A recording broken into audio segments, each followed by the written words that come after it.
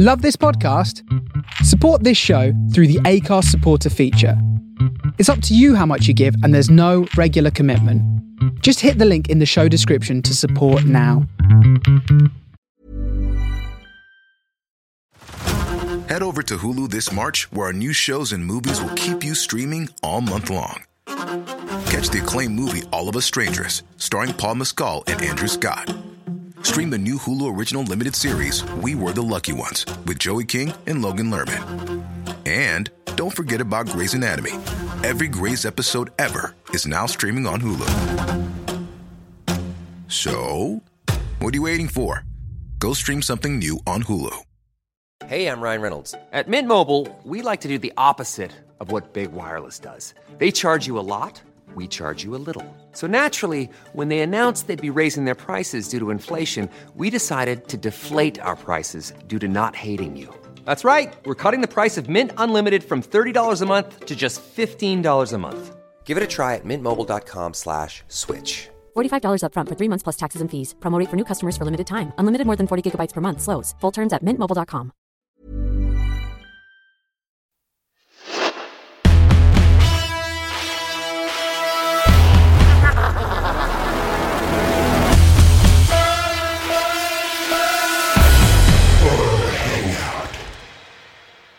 Welcome to the Horror Hangout, a podcast where film fans watch the best and worst horror movies of all time and talk about them.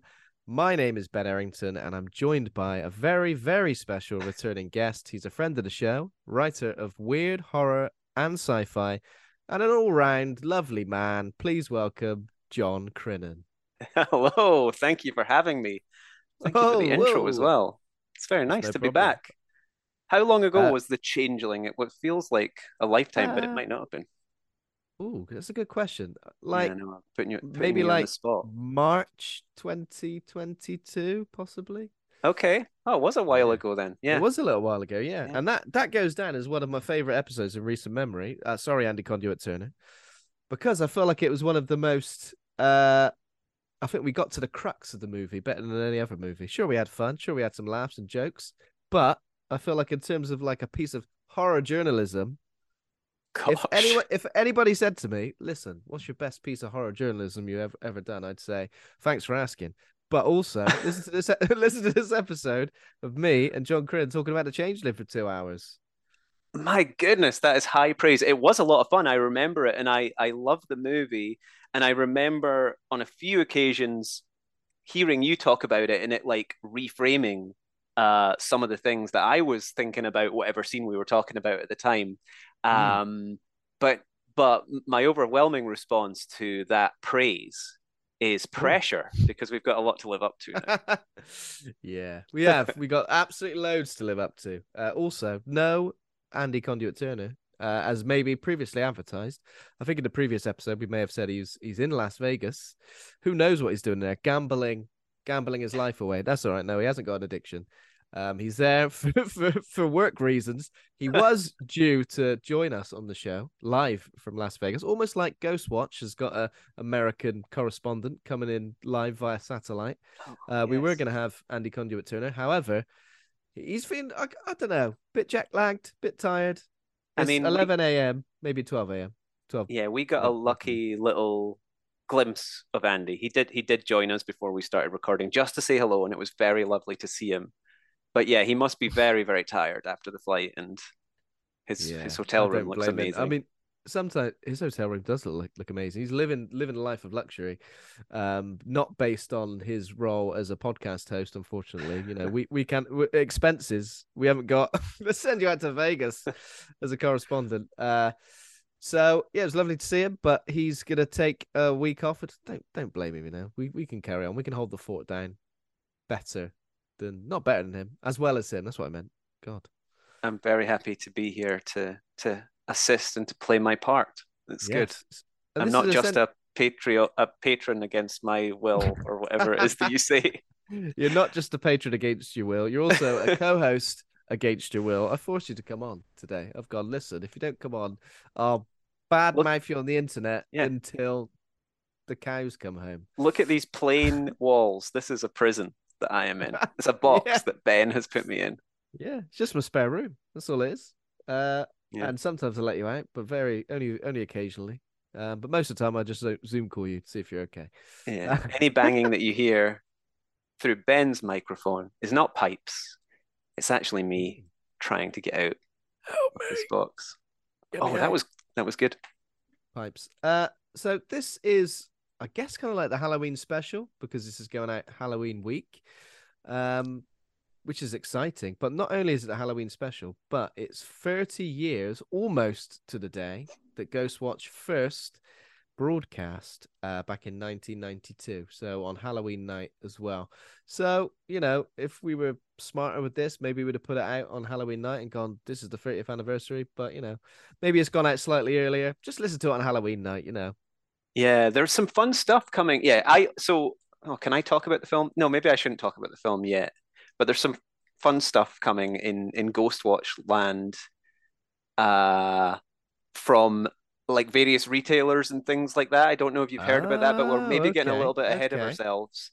I got a dispatch notification just this morning for my new Blu-ray of the film. Yeah, because I think that's where me and you sorry.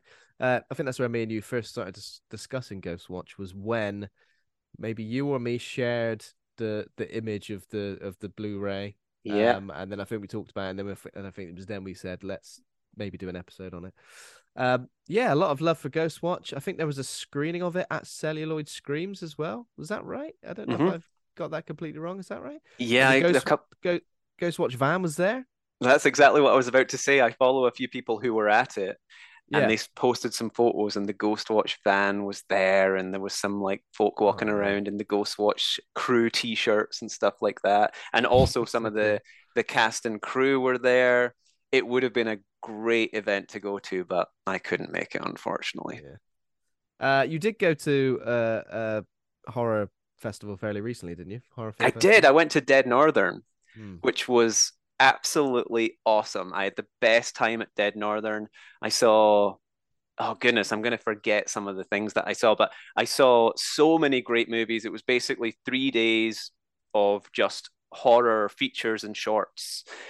I went there with my my writing partner and best pal, Hannah Mariska, and we hung out and we drunk wine and watched loads of horror movies and met up with talking about cast and crew. Like there was so many directors and stars, goodness, I could say, I mean, the one that's jumping out at me as probably one of my favorite movies of that. Actually, there was two.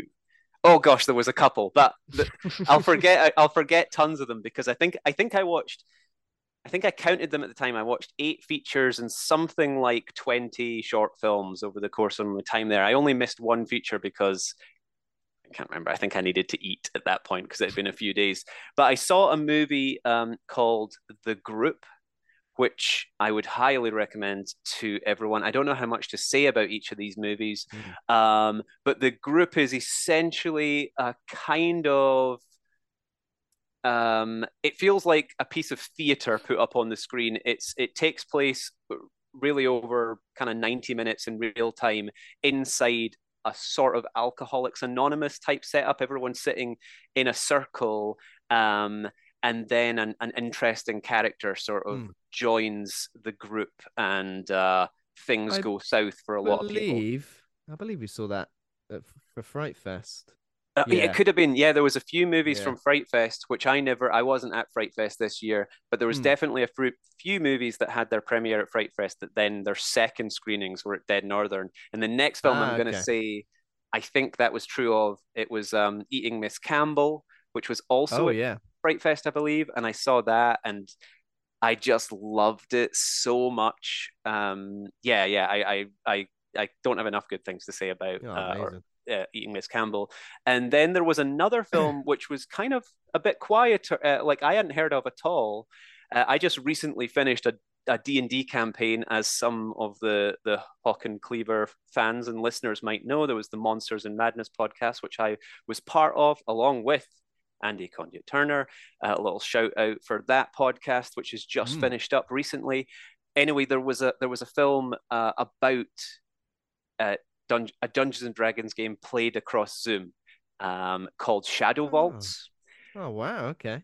And it was That's an interesting concept. insanely effective horror movie. I really, really loved it. I think that was on day one, and from the moment the credits rolled, I thought this is going to be tough to beat. It's I don't want to talk too much about it, but it really is. We obviously had Host, which was the big Zoom horror, Mm-hmm. but Host had a lot of I loved Host a lot, but it had a lot of special effects and like things happening and people running around. Shadow Vaults is very stationary. It really does feel like you are just watching a Zoom call. There's not a lot of flair and flashy stuff happening. It's really just people talking, but Mm-hmm. goodness, it's scary and Oh wow, super okay. effective. I hope a lot of people see that because it wasn't one that I had heard of before, and I haven't heard a whole lot about like it getting No, released. I don't know I've what the not heard I've situation not is heard with much that about movie. that at all. Yeah, and a couple of short films as well. I could talk about Dead Northern a lot, and yeah, I've probably been talking about it too much already. But yeah, I went to that recently. And that's a yearly event as well, right? Yeah, that's Yeah, always yeah, happens. a Okay, so hundred maybe percent. we I'll need be to. going back. It was my first time there. I actually found out about Dead Northern at ChillerCon this year, which was another event that I was at, which is actually going to come up later because there's a little Ghost Watch thing about ChillerCon that I'll mention. Mm, And I met some of the guys there. They were repping Trauma at the time. They were at the Trauma okay, stand at okay. ChillerCon, and I'm a big Trauma fan. Actually, Eating Miss Campbell is a Trauma movie. Um, and they told me about Dead Northern. They were going to be there with their next movie, so I saw that and met up with them for a couple of drinks. That movie was called Calling Nurse Meow. There's a photo on my Instagram of me with the star Nurse Meow having a drink, and yeah, I met them at ChillerCon and we're pals along with Joe Cash, the director, and they're doing loads of fun stuff. So it's been a fun Sweet. year for big events and horror stuff. Yeah, maybe we need to cover Dead Northern as well. It does sound like a good time. Yeah. Sounds like you had a good time. What are your plans for Halloween weekend slash Halloween day night? Oh gosh, I'm going to be so boring because I don't really have big Nothing wrong with I don't really have big plans this year. So it's interesting that we are talking about this movie that. today on this episode because Ghostwatch is actually my Halloween movie. I think I Yeah. maybe said that earlier. I I think we've watch it, discussed this. Yeah, I think maybe we've yeah, discussed this like at some point. I watch it every Halloween night, and normally I save it. So I watch the film once a year, and it's on Hmm. Halloween, and it's around about the time that it was broadcast. I normally try. I'm that guy. I try and start it around about 9 p.m. and watch it on Halloween night. Oh So I had yeah, to watch love it it. early this year, which is no bad thing because I Right. love it. Well, maybe I'm spoiling it by saying, I'm a fan of this movie, obviously, Yeah. but I will probably just watch Ghostwatch again for the second time. Yeah. It's Few, it's few definitely got wines and that's it. it's definitely got rewatch value. Um Especially when again, I'm not going to spoil anything, so we'll discuss that at some point. So I kind of remember seeing it. Actually, I'm jumping ahead of myself. We'll talk about our history with the film as well. Well, Um we haven't heard what your Halloween plans are either. I mean, I'm not doing all that much on Halloween night. I mean, the weekend before is Forbidden Worlds Film Festival, so I'm going to a screening of Elvira, Mistress of the Dark on Friday. Excellent. And then I'm going to no, sorry, incorrect information. I'm going to a screening of Evil Dead 2 on Friday, and Beautiful. then I'm going to a screening of Elvira, Mistress of the Dark on Saturday. Um, I have a God. question. Yes, I'm of not course. 100% sure, but is this the festival where they are screening The Boxer's Omen? Yes, Oh, that is being shown on the Sunday. So yeah, I mean, anyone who's listening to this, I don't know if you're yeah, going to see it. I am so insanely jealous of yeah. anyone who sees The Boxer's Omen on the big screen. I desperately want to see it on the big screen, but I cannot justify traveling to the other side of the other end of the country to watch it. But oh my gosh, Yeah, whoever's I in know. attendance is so lucky. That I film mean, is wild. so I was kind of planning to get a full weekend ticket, but unfortunately, it didn't look like I could be available for the entire weekend. So yeah, the Boxers Home is being shown on the Sunday. Obviously, I did an interview with the organizers of the Forbidden Worlds Film Festival, which is on our standard podcast feeds as well. So that's what I'll be doing. But then the week after that, I thought I'd bring this up because this sounds interesting. At Curzon Cinema Clevedon, they're doing a screening of The Fog, an immersive experience. Oh, So, I like mean, without even looking at the information, I feel like what's going to happen is as soon as the fog rolls in, they're going to get a fog. They're going to pump a fog machine into the cinema, aren't they? Yes, they are. Yes, they are. And I'm like, I can't imagine anything better than that. I mean, it's not on Halloween weekend; it's the week after. It's like the 4th of November. But I was like, we have to. And then after that, there's a DJ set with DJ Chiba, with a remix of the film's iconic soundtrack. He's going to be spinning. That sounds fun. That sounds fun. I love it. It does sound fun. It sounds like perfect Halloween night stuff, but obviously the week after is still fine. I'll still be fully in the Halloween vibes. I'm not going to be in Christmas mode until I don't think any of my local cinemas are showing anything Halloweeny, and they probably are. I need to have my ear a little bit closer to the ground. I think I've been a little bit distant this month for whatever reason. Yeah. I have been. We were talking a little bit about what we've been watching, and I haven't spoken about. I kind of spoke about Dead Northern, which was a while ago. But I aim to watch as many horror movies as possible in October. Sometimes as many as one a day, so that would be 31. I think at last count, I've managed 5 this month. So I'm really failing at this challenge. 5 is better than 0, you know? It's If you better. turned around and said, I've watched absolutely 0 horror movies. All I've watched are those made-for-TV romantic Christmas movies where all the stories are the same. No, 5's more than respectable. I don't know how many I've watched, actually. I've not been exclusively watching horror, but, I think it's kind of like my default now, and I guess that's just because hosting a horror podcast, you kind of feel like you want your finger to be on the pulse, but I feel like it is my default. It's like, what are we going to watch? A horror movie? Or maybe someone else. I don't know. I'm the same. So, yeah. It's the default, isn't it? It's the default setting for me. It's default setting. It's our genre, so and there's so much coming out. I really think we're living in a sort of golden age or a golden year. Like there has been so many releases this year. I am so desperately behind. Like there's so many that I haven't seen yet, but I see the trailers come out. I see the posters. I hear about them and I want to watch them. There's all the TV as well. Like there's the Midnight Club on Netflix. I haven't got to that yet. Yeah. I'm so hopelessly behind, Ben. It's difficult. As we often say on this podcast, content is infinite. And well, not completely infinite, but you're never going to complete horror. There's just too much out there. And it is hard to keep up with it. Like sometimes I'm like, okay, I've got like a list of fairly new releases I need to work my way through. And it's tough. It's tough finding the time. Couple of bits of horror news I wanted to mention before we sort of go into talking about Ghostwatch today. So The Conjuring 4 is officially in development with returning filmmaking team. I know they're making the Nun 2 at the moment. So yeah, this is the 4th Conjuring with the Warrens case files. Plot details of which case file remain under wraps, but obviously the last movie, The Devil Made Me Do It, was all right, but they're going to keep making Conjuring films because it made $2 billion worldwide. The last one. So not going to go, we've had enough of Conjuring films. You know what? We should just knock them on the head. No. $2 billion says, keep it going.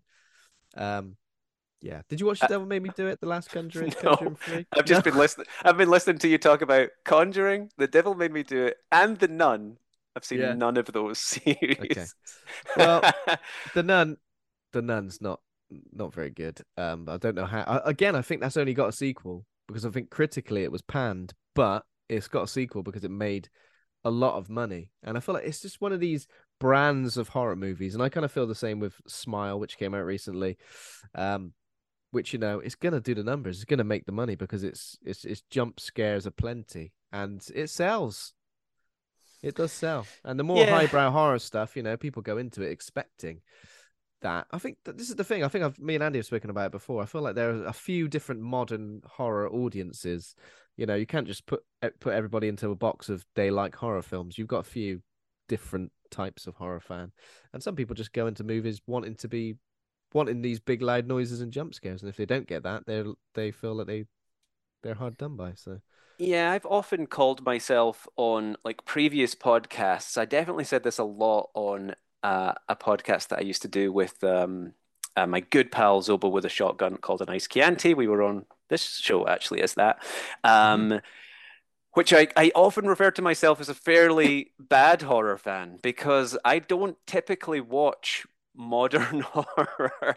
I've Mm. just said it's a golden age, but all those titles that you just listed, I haven't watched any of them. And a lot of the big franchises, I'm not super interested in. That's maybe a Yeah, bad thing to say. Maybe there's some gems in there, but I'm definitely, when it comes to my horror taste, they lean more in the classic horrors, yeah, and that's the stuff that I watch. And classics, honestly, cult classics. I'd say you yeah. view a bit more as well. And there's plenty of stuff that you've put out there on your social media, and I've gone, I've never heard of that, but I'm interested because John's told me it's good. Well, I mean, don't always listen to my tastes are questionable at best, but Eclectic. eclectic, yes. Okay, let's go with that. Yeah, quite. Oh, yeah, maybe not questionable. That's not a good word to use nowadays. But yeah, I tend to watch classic stuff, and once you start branching out a little bit, there's all the classic cult movies that we all know and love. But once you start looking out to world Mm. classic horror cinema, you find all these little cubby holes of like interesting filmmakers and stuff like that. And there's just so much, there's just as much behind us as there is like well, that's obviously not true, but you know what I mean? Like all this new films coming out now, Yeah, just a glut of them. There's so many. yeah. But once you start scratching the surface of classic horror, it's not just all those big names that everyone's heard of. There's a wealth, a Mm. treasure trove of amazing Treasure trove. forgotten gems that are just that I think I'll just spend the rest of my life Yeah. working through. I think this is the reason why I'm always willing to fight the corner of horror because some people go, I don't like horror films. It's like, well, by saying you don't like horror films, it's almost like you saying I don't like music. Because it's like, well, I mean, there's bound to be some type of music that you enjoy. Like, there's horror is such a diverse genre with so many different paths to go down. If you don't like spooky stuff with ghosts, or found footage, then there's another 50 sort of subgenres you can dip your toes into. Yeah, yeah. I mean, It's good like times. it's very, very good times. And then also, someone smarter than me said, "Oh, the first stories were horror stories. The first stories that we told around the fire Mm, were things that are out in the darkness and what you need to be scared of." It's like horror is in all stories. I would say someone who says that they don't like horror films is sort of saying they don't like films in a way. But yeah, yeah, yeah. But I mean, we're preaching to the choir maybe because the yeah. We're people who are preaching to listening the to this choir. are already on board. If you But listen to this podcast and you don't like horror films, what are you doing here? All right, what are you doing here? I'm joking, of course. Everybody's welcome at all times. This is a safe space, as I've said many times.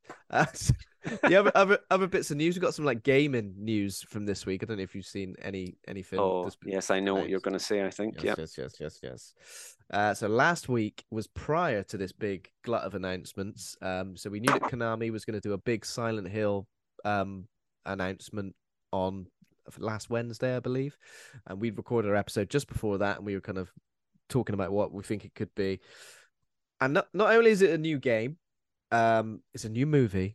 It's a remake of one of the most popular games in the franchise, and like what seems to be a new possible experience. I don't really know what that meant. It was a bit like some sort of media experience, whether it's a interactive game or something like that.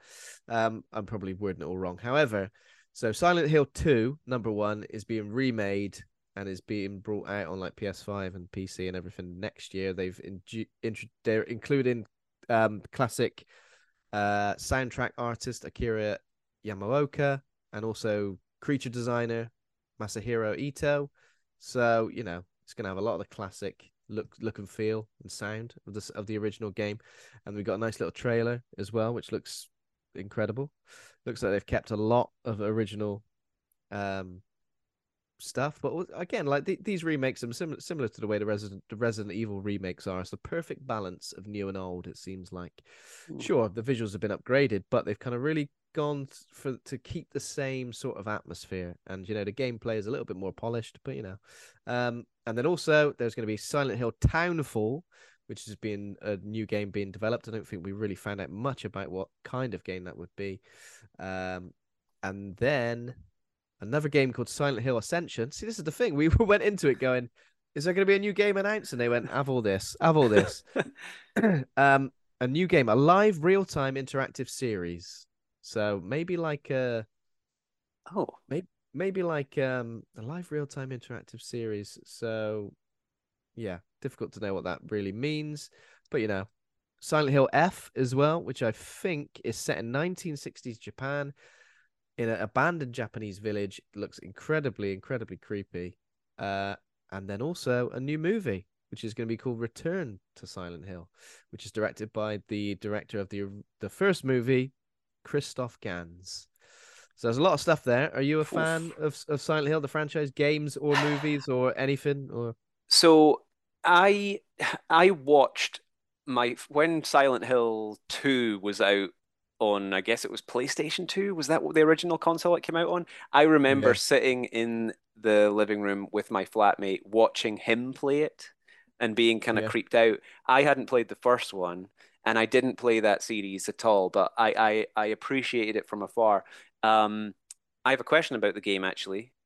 Can you, because if this is coming out, because I would be interested to play some of these games. Do you think I need to have played Silent Hill 1 to enjoy the remaster of Silent Hill 2? Probably not. I mean, it establishes a lot of the rules of the universe and what Silent Hill is and that. But I think Silent Hill 2 is like a standalone, self-contained story about a certain character and their story. Okay. So I'd say no. Silent Hill 1, I think that's why they haven't remade Silent Hill 1, is because even though Silent Hill 1 is an amazing game, perhaps the story isn't as there's not more that they can do with that story. I guess it's just a man trying to find his daughter, whereas this one is about guilt and suicide and loads of things that are sort of visually represented. So I would say no. I'd say you probably can just play Silent Hill 2. Yeah, well, I mean, in that case, I'm interested. I actually hadn't read the post or the announcement, sorry, as closely as I thought I had because I hadn't heard of some of those titles. I didn't realize there was quite so many games coming, but I'd heard about Silent Hill 2 remaster, and I'm interested. You also asked me about the film. I don't know what the general consensus is on the Silent Hill film. I feel like people don't like it. I liked it. Yep, I'm a fan. I'm with you. I liked it. I did watch Silent Hill Revelation this week. We'll get onto that when I say about what I've been watching, just to refresh the old memory. But yeah, I think the original film is probably the best example of video game to movie adaptation in terms of just capturing what that game is. Because it's got like the same music. It looks the same. The performances are a bit clunky, but it kind of goes hand in hand with what the performances of the game are like. Obviously now this is going to be a huge sort of AAA title, so the performances are going to be better, but I'm incredibly excited. And yeah, something like an interactive experience, I guess. Like, do you know the games with like that? It's just like full motion video games. Maybe it's a bit like that where you have to make the decisions, and that was where my head went as well. But I guess there's a little bit of a resurgence of those coming back now because we've got, is it Ghosts, Jed Shepard, yeah, with Jed Shepard's game, yeah. So maybe they're getting in on that. I don't know. Yeah, intriguing.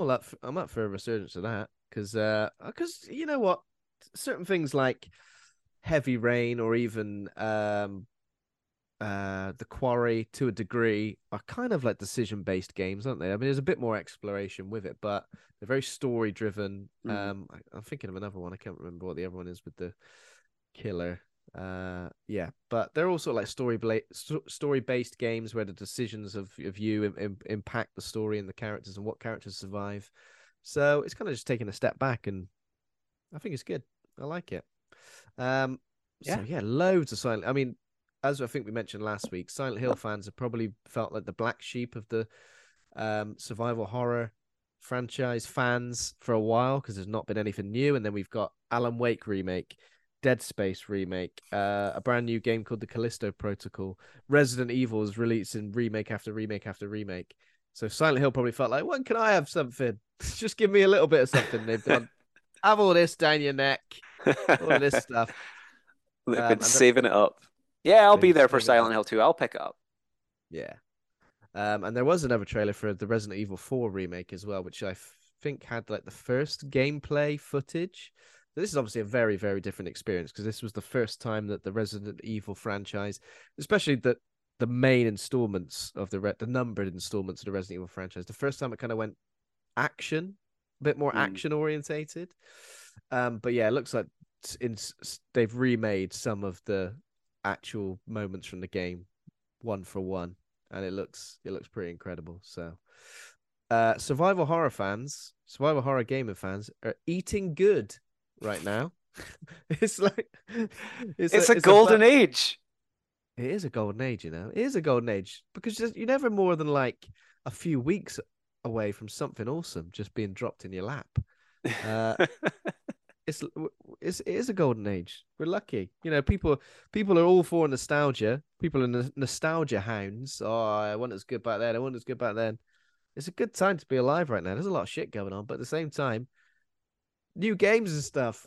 It's a good time to be a horror fan because, as horror fans, especially lifelong horror fans, I am of a certain age now, very late 30s, where I've sort of been a horror fan for a long time, and we struggle. Like, it's peaks and troughs.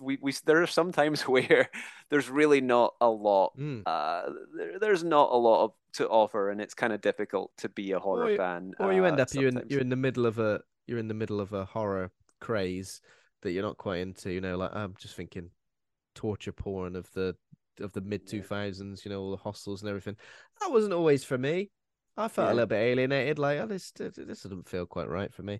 But that's been and gone, and now maybe I look back at it fonder than I did when when all those films were actually coming out. So yeah, we should be very grateful for what's coming out, and I should get off my arse more and get out and see some of these films. I did my I did my work with Dead Northern, and like I saw a lot, but there's more. You did. There's always more.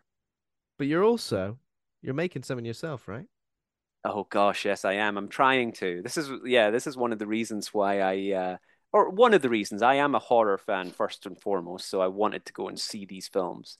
But Dead Northern also gave me the opportunity to speak to some filmmakers, and I am trying to, or I guess I'm not trying to. We are doing.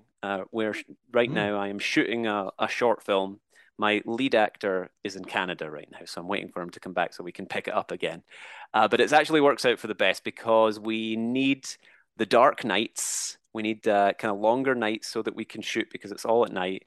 And yeah, I have a little short film that's fun, and there's not many details out yet, so I'll be cagey about the description. But yeah, I mean, I'm trying. I'm trying it out, and it's really going well, and I'm excited about some of the stuff that are coming out. And this is sort of my move towards filmmaking, which is something that I have been putting off unintentionally for a long time.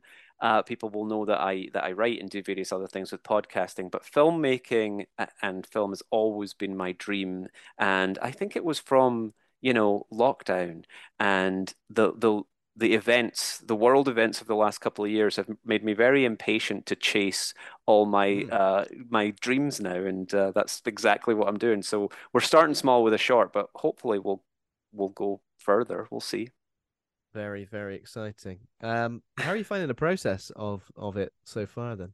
It's intimidating, but a lot of fun. There's a lot to learn, especially when you're, sort of very, very kind of fiercely indie and have a very small crew. I am very lucky to be surrounded by some very talented friends and people that I can call on I have, things like actor friends. I have editors. I have musicians. I have a composer for the score already. I have a lead. I have my lead actor. I have a lot of different things. But I'm also, doing this for zero money and just trying to make it work and trying to learn all the technical details of lenses and whatever else, 3-point lighting and stuff like that. It's fun because I want to learn all this stuff, but it's also there's a lot. You can visualize something and trying to get it up on the screen. There's actually quite a lot of work that goes into it. Who would have thought? But I've also been very pleasantly surprised by how good some of the stuff we've done has come out. I also like practical effects, and I've been playing around with building my own practical effects. And I did one practical effect that I built myself and sent it sent a video to a good friend who I perhaps should have been a little bit more cautious about it, because I forgot that she wasn't great with the sight of blood. And she had to sit down after she watched my practical effect. So that was very validating. If anything, that shows you that it was good, right? That shows you that it's effective. That validated it big time. So yeah, it's fun. It's fun. And can you give I'll us have a lot more to say about it. Yeah, go ahead. I was just going to say, can you give us any more details about it? But then you said that you will have a lot more to say. Yeah, it's I'll hold back just for just now. Anyone who's looking at my Instagram, because I posted a couple of behind the scenes photos from our early test shoot, which was a couple of months ago now, will know and be able to see that it does involve a garden shed. Yeah. But that's about all that's been publicly said so far. But I pitched it to a few of the filmmakers and people at Dead Northern that I sat and had a drink with, and everyone was pretty excited about the idea. So hopefully it'll be a winner. I'm incredibly excited. Looking forward to finding out more about that. Dude. Cheers, definitely. Okay, so next up is what we've been watching. I guess we've already covered a bit of that in Dead Northern, but is there anything in the last, I was going to say 7 days, but obviously you said you've watched 5 movies in October. Any of those you're willing to talk about or got much to say about? I would happily mention them all. Well, apart from the film that we're talking about here, I watched Werewolf by Night, which I'll go through them relatively quickly because I spoke so much about Dead Northern. I dug it, but I don't know if it exactly went in the direction that I wanted. And also I came to Werewolf by Night having already heard a lot of the hype. A lot of people were really loving it. And I think maybe my expectations were just a fraction too high, but I enjoyed it. And I don't want to, it was good. It was good.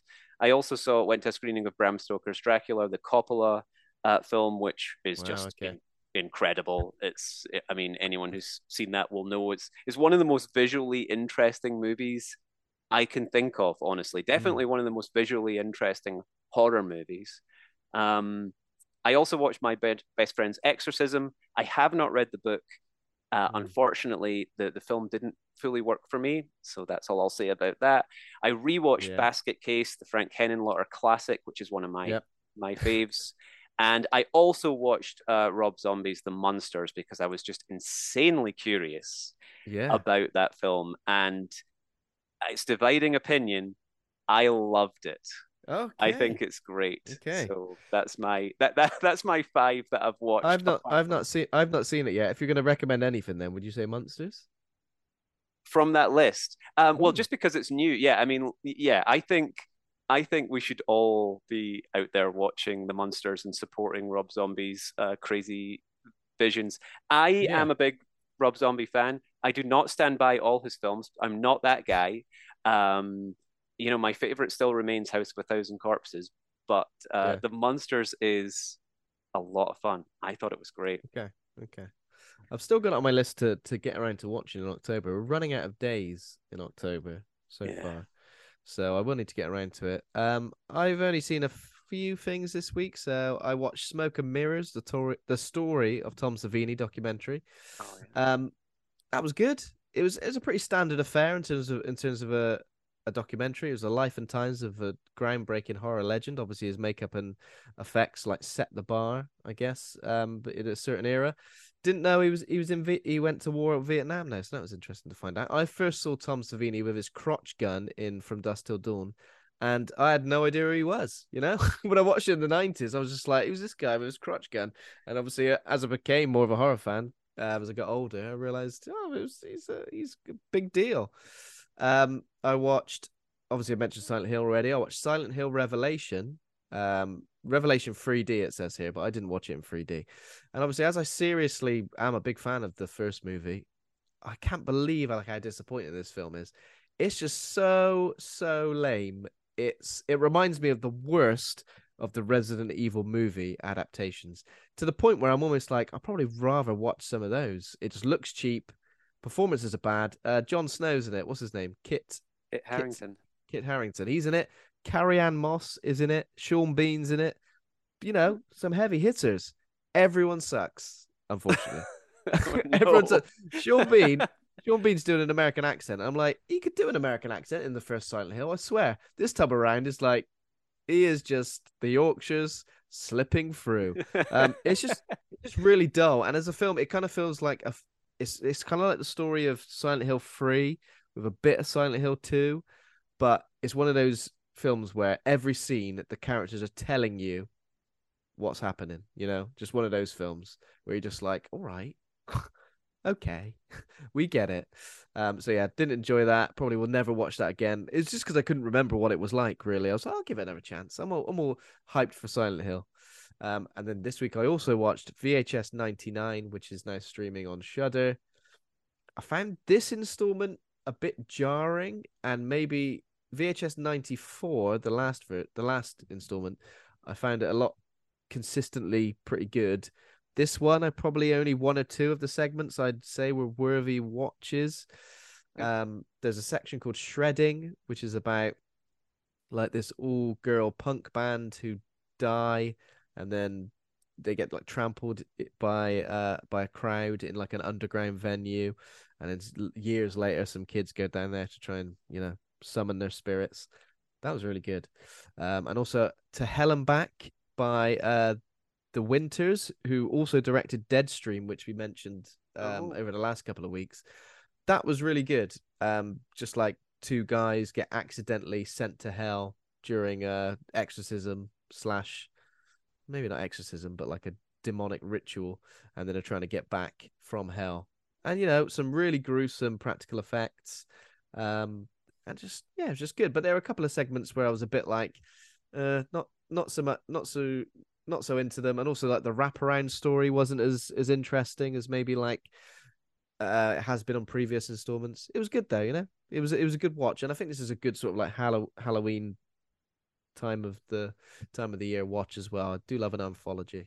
Yeah, both that and Deadstream are on my list to watch very soon, so I'll be checking out both of those. Deadstream's great, and if you like Deadstream, you're definitely like To Hell and Back from VHS 99 as well. It's got the same sort of vibe, and just a really like engaging brand of comedy as well. You know, like sometimes these found footage films try to be funny, and you're a bit like, all right. This is genuinely like, yeah, that's funny. Yeah, I'm cracking up. This is very silly, but you know, silly but still scary, which is a very, very difficult balance at all times. Big time. But yeah, that's all I've watched apart from the film of the week as well. I mean, I think we've covered quite a bit with our films and you know, with Dead Northern and stuff like that. I think but there's a couple there that you watched that I definitely want to, and yeah, I would recommend The Monsters for you. Yeah, I've got to check out The I Monsters. think we can squeeze in some more this month before we're out, so it's good. Yeah, well, essentially only one more week, so let's get as many watches as possible. Okay, so the film of the week is Ghost Watch, which is a British reality horror pseudo documentary television film, first broadcast on BBC One on Halloween night 1992. It's written by Stephen Volk, directed by Leslie Manning. The drama was produced as the part of a BBC anthology series called Screen One by Richard Broke. So despite having been recorded weeks in advance, the narrative was presented as live television, and during and following its first and only UK television broadcast, the show attracted a considerable amount of furore, resulting in an estimated 1 million phone call inquiries to the BBC switchboard on the night of broadcast, comprising of a mixture of complaints and praise. I reckon mainly complaints for the programme's unique presentation. Apparently, it's never been repeated on UK television because of the event that happened. I think it's been shown on some. I think it was on Shudder briefly as well, but most of the time it's available on the internet, and it is getting a Blu-ray release, which of course you could probably tell us a bit more about. Well, yeah, I mean, what I was going to say is talking about it only being broadcast once, there was a period of time when it was pretty difficult to track down Ghostwatch. Like, it was difficult to get a copy of it for a while. I have, like, what I watched in, and this will only be useful to our video watchers, but I couldn't even get one of the, like a solo Blu-ray release. I've got a double feature copy with the Stone Tapes, the Nigel Neal thing, and that's how I watched it. It was difficult to track down. Also, I'll just give a little shout out to this. I said there was some fun announcements coming in That's Ghostwatch literally what I'm space. looking at right now. Yeah, I just clicked on that page. There's a behind the scenes, like a feature length behind the scenes documentary about Ghostwatch called Behind the Curtain. Getting hold of one of these DVDs is very, very, very difficult. However, the good news is to anyone listening now, they've released it. You can just get it now on BFI Player. It doesn't matter. You don't. I had to jump through quite a few hoops to get a copy of that documentary a while back. Now everyone can watch Behind the Curtain, and I highly recommend that you do. Wow. And yes, there's a Blu-ray coming as well, and it's just been released. We were supposed to have it in our hands already. I think there was a little bit of delay with manufacturing, so I literally got the dispatch notification this morning from 101 Films, and they've got a lovely limited edition Blu-ray that I am very excited to receive. I can't remember all the special features and things in it, but anyone who wants to see it, jump over to my Instagram, and I'm sure it'll be in my stories or something, because I'll be very excited when it arrives.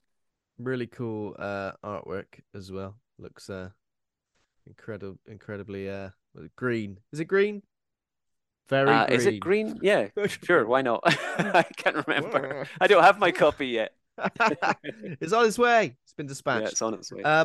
So yeah, what is your relationship with Ghostwatch? Obviously, you say you watch it every Halloween. How long has that been something that you do?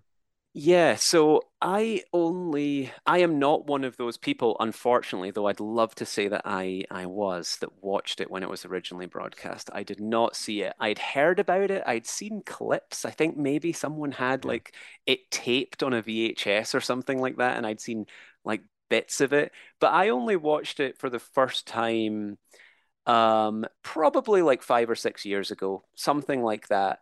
And it just became an instant classic for me, and by its very nature, it's as you said, it's presented as a live broadcast that goes out at like 9 p.m. on Halloween night in 1992, and just because I'm one of those guys, I like to kind of try and replicate that. So every year I'll put it on at around 9 on a Halloween night, and yeah, I mean, it's just one of those classics, and instantly became a tradition. And I've introduced it to a few people who hadn't seen it, and it's very difficult not to love this film. But we'll get into that later. Yeah, I mean, like, there's something. It's a cult classic amongst horror fans now, and obviously it was quite a controversial thing back in 1992, and I guess in the same vein as like War of the Worlds, and the way when that radio broadcast went out, a lot of the British public, gullible, well, no, not just like it's the first thing of its kind, so for it to go out, a lot of people are gonna genuinely believe it's real, and I think that's captured like the imagination of, and I think for me that does something when something initially comes out and a huge percentage of the audience thinks it might be real. The Blair Witch Project, for example, when something like that happens, it really like captures my imagination. I'm just like fascinated by the fact that it's not a case of being gullible. It's a case of like everyone is so open to these stories, and we've obviously already spoken about all stories are horror stories. Everyone's just so open to the fact that something like this could be real, because it's not presented as something where there's jumps every 5 minutes and there's like ghostly apparitions just appearing in every minute. It is open to a lot of interpretation. There's also something about the way supernatural true stories were presented by the British television in the 90s. Do you remember the program Strange But True, which was presented by Michael Aspel, I believe? Oh gosh, I vaguely remember it. Yeah, but I couldn't be able to sum up any details about it. I But used to the watch title rings a bell. I used to watch that every week, and like genuinely almost every week had a story which would absolutely terrify me. And it was always just like stories like, oh, this person was seen on top of a building or something, and then we found out that somebody had committed suicide there 1 year ago. They're all very similar stories like that. Ghostly apparitions, strange happenings that were kind of explained, sometimes like cryptid stories and things like that. It's just there's something about the way these kind of like true horror stories, supernatural horror stories are presented in British television. There's like nothing else, and I think that's why if for as British as people who've watched like the BBC growing up and watched like live broadcasts like this with telephone switchboards with people calling in, Yeah. we've grown up with something like that. So to see it reframed as this, it just feels, there's something about it. It feels really familiar, and it's almost like safe. It feels kind of safe. And that when these things start happening, which are genuinely quite scary, it's a really unnerving way to feel about everything happening on screen. Yeah. Yeah, I mean, the format, just as you were saying that, I guess it kind of popped into my head that I guess in a way, Ghostwatch sort of transcends just being a film and or a TV show, I guess, might be more accurate. It transcends that and becomes an event, which is kind of an interesting thing that not a lot of films that get spoken about can really say. Yeah, it harkens back to all sorts of things that we saw growing up. Children Need, or whatever. Just Yeah. these events where things kind of that live broadcast format where things can go wrong, and you see the edges, you see the seams, you see the cut of the camera to the team outside, and they're not quite ready.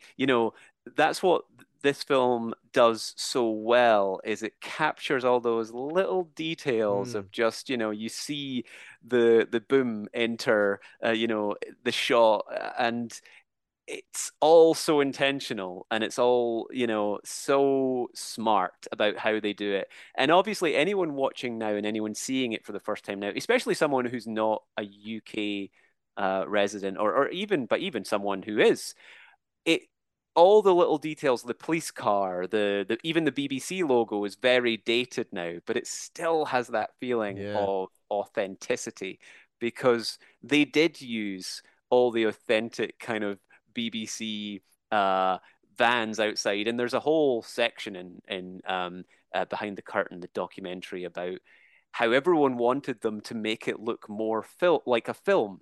That's what the rest of that series that you mentioned that it was originally a part of.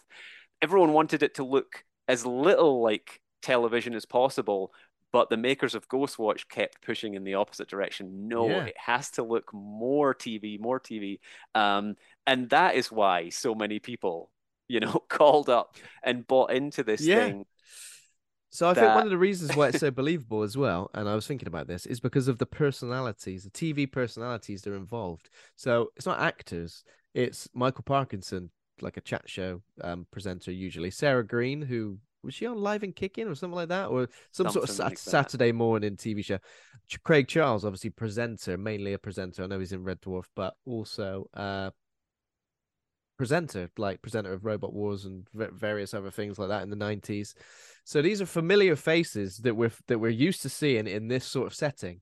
We're not gonna, if you do just suddenly tune in, you're not gonna immediately think, okay, this is just a mockumentary, or this is a piece of fiction, because these crucially are non-actors. Like Michael Parkinson is not an actor; he is a personality. Yeah, sorry. Exactly. Yeah.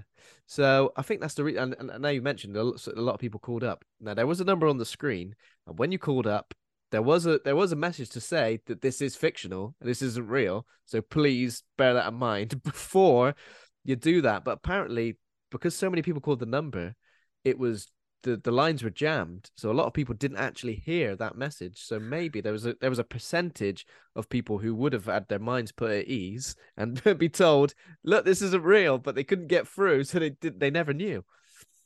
But there is there's a bit of controversy about like it affecting kids, and like even there's a story about someone who committed suicide as well. Did you hear about that? Yeah, this is mentioned in the documentary as well, and I really wanted to rewatch the documentary in time for our viewing tonight, but Yeah. as you know, as we spoke offline through DM, this was all a little bit by the seat of my Nice. pants. So I just watched it again. Yeah. I just watched Ghostwatch again a few hours ago.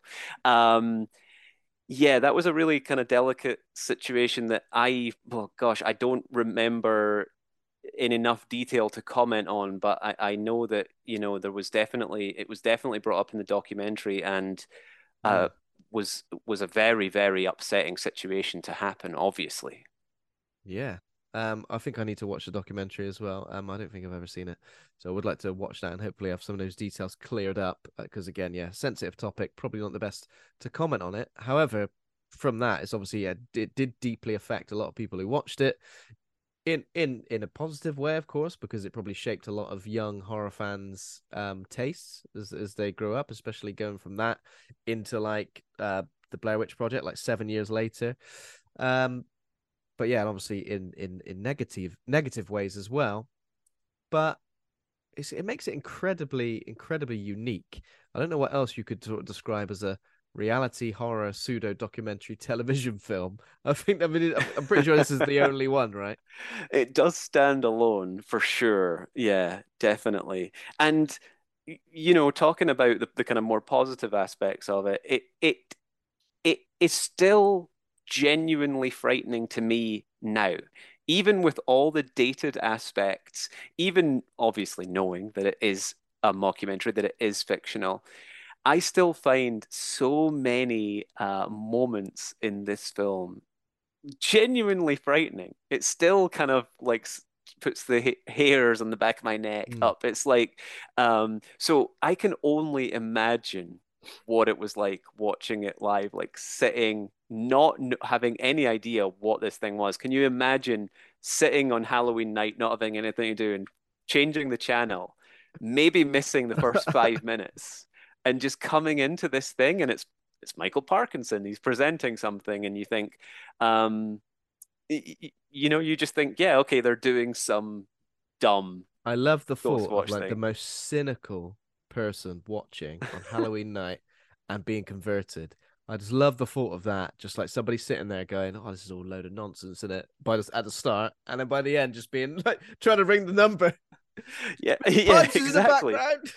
And it's structured so perfectly for that casual viewer coming in. Like I watched it today, and my flatmate was here and watched it as well, and she had never seen it before, so I was able to kind of see someone Mm. discover this for the first time. And I think I needed to pause it at the halfway point, kind of pretty much exactly the halfway point, to grab a tea or something like that. I don't remember what it was. And I turned to her, and I said, "What do you think so far?" And I don't want to jump way ahead to where you're at around the halfway point, but nothing really has happened yet. Like the Mm. structure is kind of perfect in that it's sort of a little bit dull for quite a long time. And I say that as someone who loves this film. Um, Yeah. and she just said, "I'm intrigued." And I was like, "Yeah, that's exactly where you should be. So don't worry, it hasn't Mm. all kicked off yet." It's structured perfectly for that casual viewer flicking in. You get lulled into this false sense of security that, yeah, this is just as dull as a live broadcast from a supposedly haunted house would be. And then you see a couple of things. Oh gosh, maybe I'm jumping way ahead, but anyone who's listening to this will have hopefully watched the film. You see then that it looks like it's a hoax. So immediately you're, oh, Yeah. of course it's a hoax. Mm. And then it takes off. The way that Stephen Volk wrote this is, and the whole creative team, I think, is kind of genius. Yeah. Yeah, definitely. In terms of like critical response, I know it's difficult to sort of judge it because again, it's not really a film, but you know, it's still got installments on pages on IMDb and stuff. So 7.5 on IMDb, 3.9 on Letterboxd. On Rotten Tomatoes, it's got his 100% critic score. I think it's only got 5 reviews on there though. 75% audience score. I've got some choice reviews here from Letterboxd users. Nick says, it's safe to call Ghostwatch one of the most genuinely terrifying horror movies ever in history. Just imagine a truly disturbing Blair Witch Project and Ringu hybrid, and you get Ghostwatch. 4.5 stars. Cinema Void says it's the spiritual successor of 1938's War of the Worlds. Ghostwatch has British Karens screaming, "Won't somebody please think of the children?" back in 1992. Orson Welles would be proud. This is the thing, like, I was, what was I, six in 1992, so I don't remember like the backlash, but I can imagine the newspapers and just like the general like mums and dads, if they let their kids stay up and watch this, would have been pretty intense. If I had been born a few years earlier, I'm a little bit older than you, Ben, and I would have been around about 10, and I think if I had been around about 12 or 13, I would have been there. I would have been watching it, but I wasn't quite there yet, so I just missed it. I think I'm the same as you, where like I'd seen clips of it, or maybe this is the kind of thing that my mum probably would be very aware of. So I'm pretty sure she would have told me about it, like as I was growing up, because I guess it kind of what do we have? Most Haunted on, I can't remember what channel that was on. That was kind of like late 90s into early 2000s when that came out, wasn't it? Which was a genuine like reality show based, well, I say genuine, a reality show based on ghost sightings and a Scouse guy who was possessed by them. Derek Acorah, rest in peace. So obviously this has probably inspired so many things, not just movie wise, but also like reality television wise as well. Yeah. I mean, I think a lot of people reference this film as an influence and as an inspiration. I think a lot of people saw this at a really kind of pivotal point in their lives, and or you know, a lot of the filmmakers and horror writers and horror people out there now were at the right age, or you know, maybe just a little bit too young, or just around that kind of time. And yeah, and I, like I said, I didn't see it when it was broadcast, but I caught it when I caught it a few years ago, and it's been something that I think about a lot. I hinted at, and I'm sorry for derailing whatever you're going to say next, but just so that I don't forget, I hinted at that I was going to say a ChillerCon story, and I'll say it very, very briefly, because Stephen Volk was actually at ChillerCon this year, and there was a lot of great names there, and everyone was just hanging out. You know, everyone was just in the pub, so you could sort of rub elbows with some really amazing horror personalities. And you know, I was speaking at points to Mick Garris, who like I was totally fanboying over because you know, he's obviously done a lot of things, but for me, Critters 2 is one of my favorites,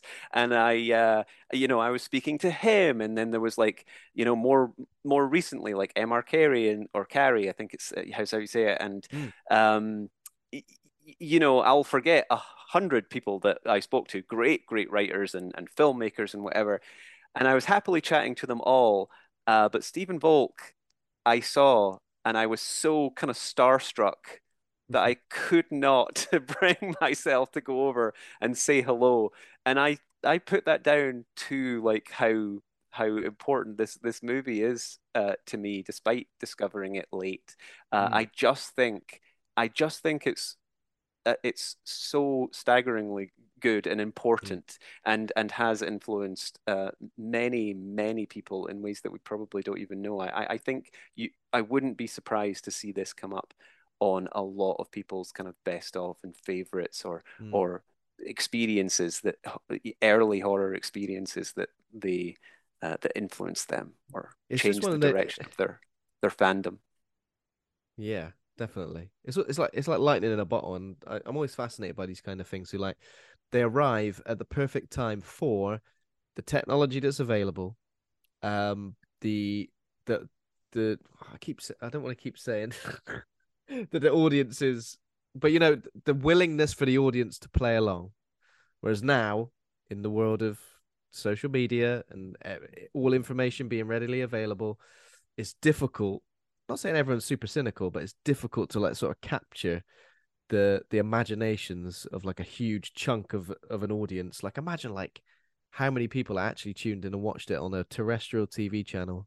So for that, it's like lightning in a bottle. It's almost like can't really be replicated. It's almost like you just have to. There's the next thing that comes along, and of course, yeah, we've obviously mentioned like the Blair Witch Project, and then so I guess War of the Worlds, Ghostwatch, Blair Witch Project, probably like the three, which is radio, TV, internet. Well, I feel like you also mentioned something just kind of interesting there, is like when the technology sort of is there. So actually that kind of made me think, and we've mentioned it already in this chat, is Ghostwatch kind of not that dissimilar to something like Host or Unfriended or like the Skype, the Zoom horror, the Skype horror. This was the TV call-in horror. I actually think that maybe there's an argument to be made that perhaps they're all in the same family somehow, which I hadn't thought about until you just said that. Yeah, I think you're right, because obviously when this was broadcast, like obviously nowadays you just go on Twitter and look at the hashtag Ghostwatch and see what everyone was saying about it, and once you read that 50 people have said it's a hoax, it was filmed 6 weeks ago, this is ridiculous, not even live, you go, oh, it's not even live, and then carry on, So, but also the Enfield, I think it's loosely based on the Enfield poltergeist as well, which happened like between 1977 and 79, and that is loosely based around that, and I guess it's because two girls being haunted by sort of a malevolent poltergeist. Have you seen The Conjuring 2? And I've already mentioned The Conjuring Devil Made Me Do It, which is No. The Conjuring 2. I'm a terrible horror fan, Ben, remember. If you like Ghostwatch, I think of any of the Conjuring films, Conjuring 2 is probably worth watching because it's based on the Enfield poltergeist, so it's set in the UK. Okay, I'll watch it. And it's got a lot more of that. As somebody from the UK, when things are set in the UK, like the film that scares me the most out of all movies is 28 Days Later, and the reason for that is because it's set in the UK, and it just feels like that you walk out onto your street, and then you're there, you're in it. When you're watching a movie set in Texas Chainsaw Massacre, you're like, Texas is miles away, it's never gonna happen to me. But when you see things happening literally in, two up, two down council houses and stuff like that, it feels incredibly close to home, and I think that is what makes it so much more effective. Yeah, I agree with that. I used to have a little bit of a sort of bias against British movies. This is going back a long way. I'm a smarter, more kind of level-headed guy now. But it was simply because it didn't feel exotic enough. Like movies should be Hollywood, or they should be this Americana type thing. That was escapism. Yeah, that's what movies looked like to me. And whenever I saw something that was, which was rare because I that just wasn't what I was watching. But when I occasionally happened across like a British movie, or even worse, a Scottish movie, I would have been like, well, this doesn't feel like a movie at all. I can just go out and see that. But actually, I understand now how good that is. Yeah. And I've done a complete 180. I'd like to just report on that particular stance. But that was definitely something I remember thinking, that's not a movie. That's just that's outside. I think maybe I'm a bit of a similar mind. I think, yeah. Because I remember kind of being obviously always been a big film fan when I was a kid, but I remember seeing like, I think it was the Full Monty, and just being like, set in where? Sheffield? I am not interested in this. What's going on? And Full Monty, like, amazing film. So I've definitely been there with you. I think like when I was younger, it was always like, I don't know, Batman and Robin. Just if this movie hasn't got Arnold Schwarzenegger and Uma Thurman in it, I'm not interested. And yeah, now I've done a 180, and I go, that's a shit film. And Full Monty, great. Also, there's another piece of interesting information. The telephone number that was used as the call-in number at the time was the same number that they used on programs like Going Live and things like that, so that people were familiar with it. So almost, again, added to the facade of it being real. Do you remember the telephone number? It had a little tune. It's like 081 something, but no, I don't remember the little tune. Do you remember the tune? Kind of. I feel like it's something like this. 081-811-8181. Something like that. I swear. Beautiful. I swear it's something like that. Yeah, I think that's just from watching, Live and Kicking and stuff. Might be different. Yeah, they don't sing the jingle in Ghostwatch. No, it just appears on the screen in black font. Okay, so obviously we mentioned a lot of the people who are involved in this: Michael Parkinson, Sarah Green, Mike Smith, Craig Charles, Gillian Bevan. But obviously there are some actresses in it. So obviously the family, the mother and two daughters, are all actresses who give good enough performances again to buy into that sort of reality element of it. And then obviously just some other people on the street who are kind of adding to the lore. I think the performances I think the performances of the central kind of family are good. Some people, I have heard people say, that it's not a good performance, but I actually think that real people on television are kind of awkward and you know what I mean? So it sort of works for me. There are some lines that kind of they stumble over or something, but I think that's what a real person would do. So it might actually be a exceptionally good performance. I can't remember the name of the actor who is the mum, but I know that she's done. I feel like she's quite an accomplished actor, if I remember correctly. But I couldn't pick anything out. Pamela Early is played by Brid Brennan, who is a Northern Irish actress. She's done a lot of theatre work, apparently. So that's probably... maybe that's... I'm Nick Friedman. I'm Lee Alec Murray. And I'm Leah President. And this is Crunchyroll Presents The Anime Effect. We are a new show breaking down the anime news, views, and shows you care about each and every week. I can't think of a better studio to bring something like this to life. And I agree.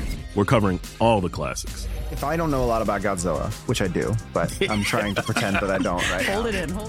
And our current faves. Luffy must have his due. Tune in every week for the latest anime updates and possibly a few debates. Oof. I remember, what was that? Say what you're going to say and I'll circle back. You can listen to Crunchyroll Presents The Anime Effect every Friday wherever you get your podcasts. And watch full video episodes on Crunchyroll or the Crunchyroll YouTube channel.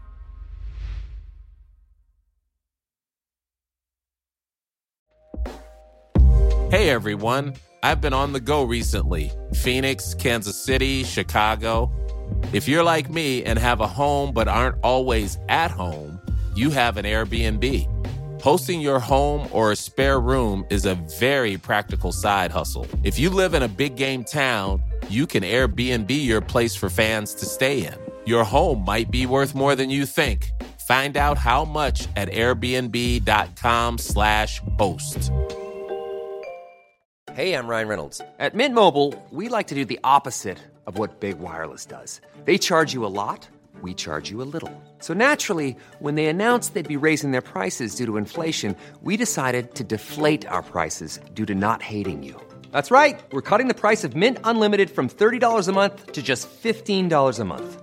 Give it a try at mintmobile.com/switch. $45 up front for 3 months plus taxes and fees. Promo rate for new customers for limited time. Unlimited more than 40 gigabytes per month. Slows full terms at mintmobile.com. It is. Yeah. Won a lot of awards as well. So yeah, seems pretty established.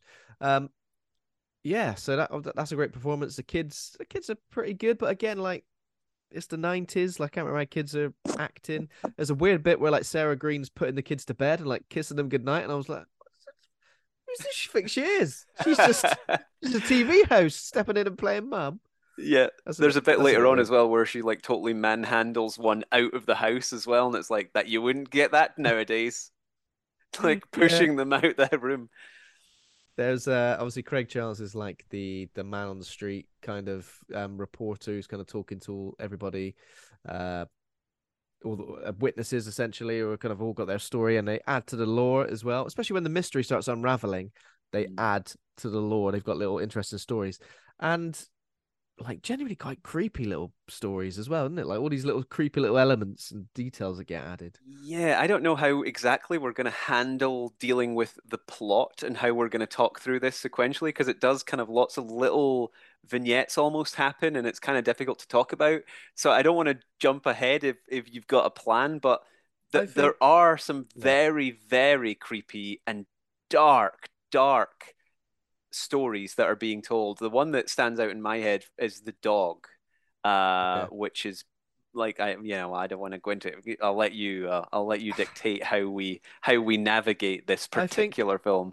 It's like an unconventional sort of thing, so I think we'll kind of go through beat for beat, but feel free to pull anything from like the end of the film in and stuff. Like obviously we are going to be spoiling Ghost Watch throughout if you haven't seen it.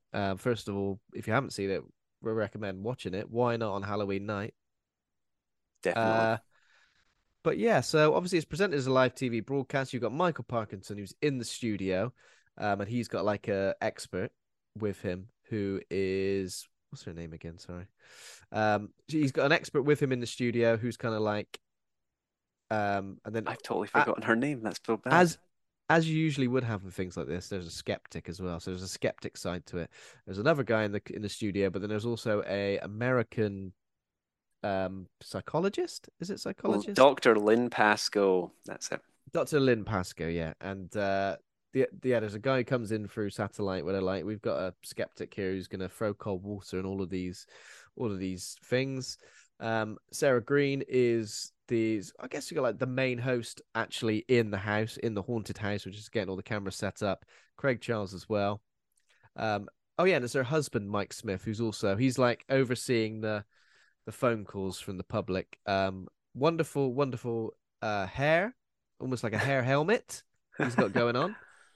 It looks like it's got a lot of volume, but I also feel like a lot of that volume may have been achieved with hairspray. So I'm not judging one way or the other. It's like one level better than Michael Parkinson's. Well, I've got nothing to add to the hair chat. Yeah.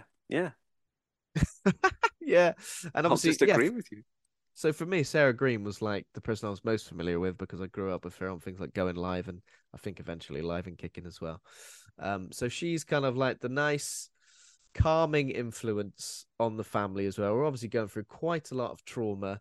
And this is the thing, it tackles the trauma that they're going through, but it also tackles the pressure they're getting from all sides, especially people calling into the show or kind of cynics and trying to disprove a lot of what they're sort of discussing.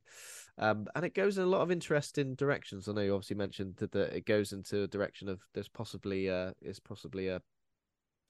prank being played by the girls. But so in order to they've got a sound guy and a cameraman as well, who kind of like characters on their own. Although Sarah Green's obsessed with just saying they look like other people. Says one of he does do a great Adrian Edmondson impression, that guy. It's really good. I was like, he looks nothing like him, and he does the impression. I go, yeah, right, we'll let you. Yeah, I mean, they've populated it with this cast of characters who would be the crew on this, on this live broadcast. And the nice thing about it as well is they set up very quickly where they fall on the sort of skeptic to believer sliding scale. So, Sarah Green is a believer. She has stories and is talking about experiences that she's had with the supernatural, and it has made her excited to go into the house. Whereas her real life husband is less of a believer. Parkinson himself, Michael Parkinson, comes across as a bit of a dick so often in this because he plays the skeptic so well. But I really like that aspect. And then you've obviously got Dr. Lynn Pascoe, who we now remember her name, who is obviously a believer of the highest caliber because she's kind of dedicated her professional life to this. And she's been working on this case for, I don't know, months and months and months, and is the resident expert. Yeah, she's a resident expert, and she gets a bit annoyed a few times when those skeptics are kind of really putting her to to the test in terms of some of the things that are being seen and the stories being told. And she's also developed like a bit of a personal relationship, you'd say. Maybe just like a connection slightly to the mother and the two daughters, where she wants to help them. She understands they've been through a lot. I think they've they say they've contacted the council to get moved, but they weren't believed, for some. Yeah, it's presented as sort of like this is a last ditch effort for them to be believed, doing something like going on national television in this big flashy event might be seen as something else, or for what are their motivations. But they paint it quite well that no, we've got no choice, because we've tried, like you say, go to the council, we've tried to go to the tabloids, and we're just getting laughed at. They went on local television as well, didn't they? And I think they said they got the backlash they got from that was essentially the same, which was like, you're just making this up. Oh yeah, for a laugh. I think that, again, inspired by the story of the Enfield Poltergeist, because I think there was a hell of a lot of that around the Enfield Poltergeist story, and I don't know if anything was proved one way or the other, but I think we're pretty sure that the girls were like, it was a prank. I keep saying prank, but that's not the word I mean. What word do I mean? Hoax. Yeah, that's right. Yeah. Well, I mean, so and I've already mentioned, that's coming in the sort of journey through this event, and setting up that kind of last ditch. We're desperate. We're a family who is desperate for help.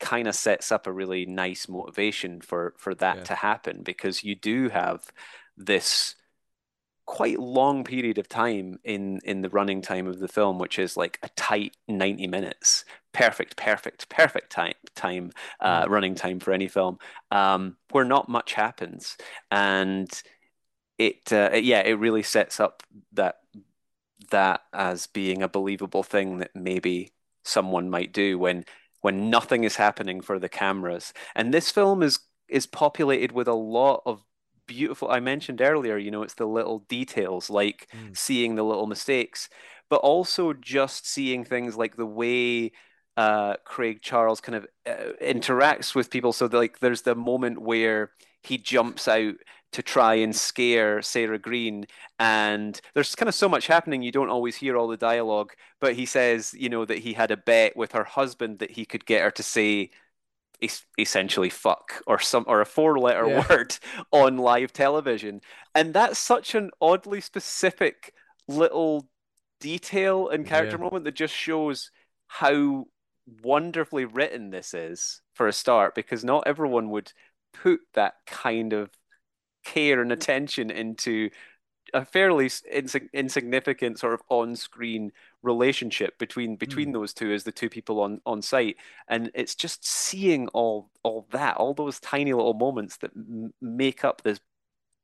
The sum is so greater than the parts, or something like that. I just love it. She doesn't say fuck. She says beast. She does. Which is they say a 4-letter word, but she says a 5-letter word. Well, he doesn't win. He doesn't win the bet. Yeah. No. I wonder how the family felt, that prank happening. I think it does. I think it does cut back to Lynn. Is it? I keep saying Lynn. Is it the expert in the studio? Yeah, Dr. Pascoe, Dr. Lynn Pascoe. Dr. Lynn Pascoe. She's fuming. She's not impressed at all. She's like taking a piss, aren't they? What is going on? But again, that feels really authentic to me, because I think in these big TV productions or anything like that, the actual reason why you're there, or why any of them are there, is sort of lost in the event, in making the show. And actually it comes like, Craig Charles and a few of the others do come across as quite insensitive in a lot of the things that they do, because they're there to entertain. He's got his little quippy, like, big personality that he's acting up to the camera for.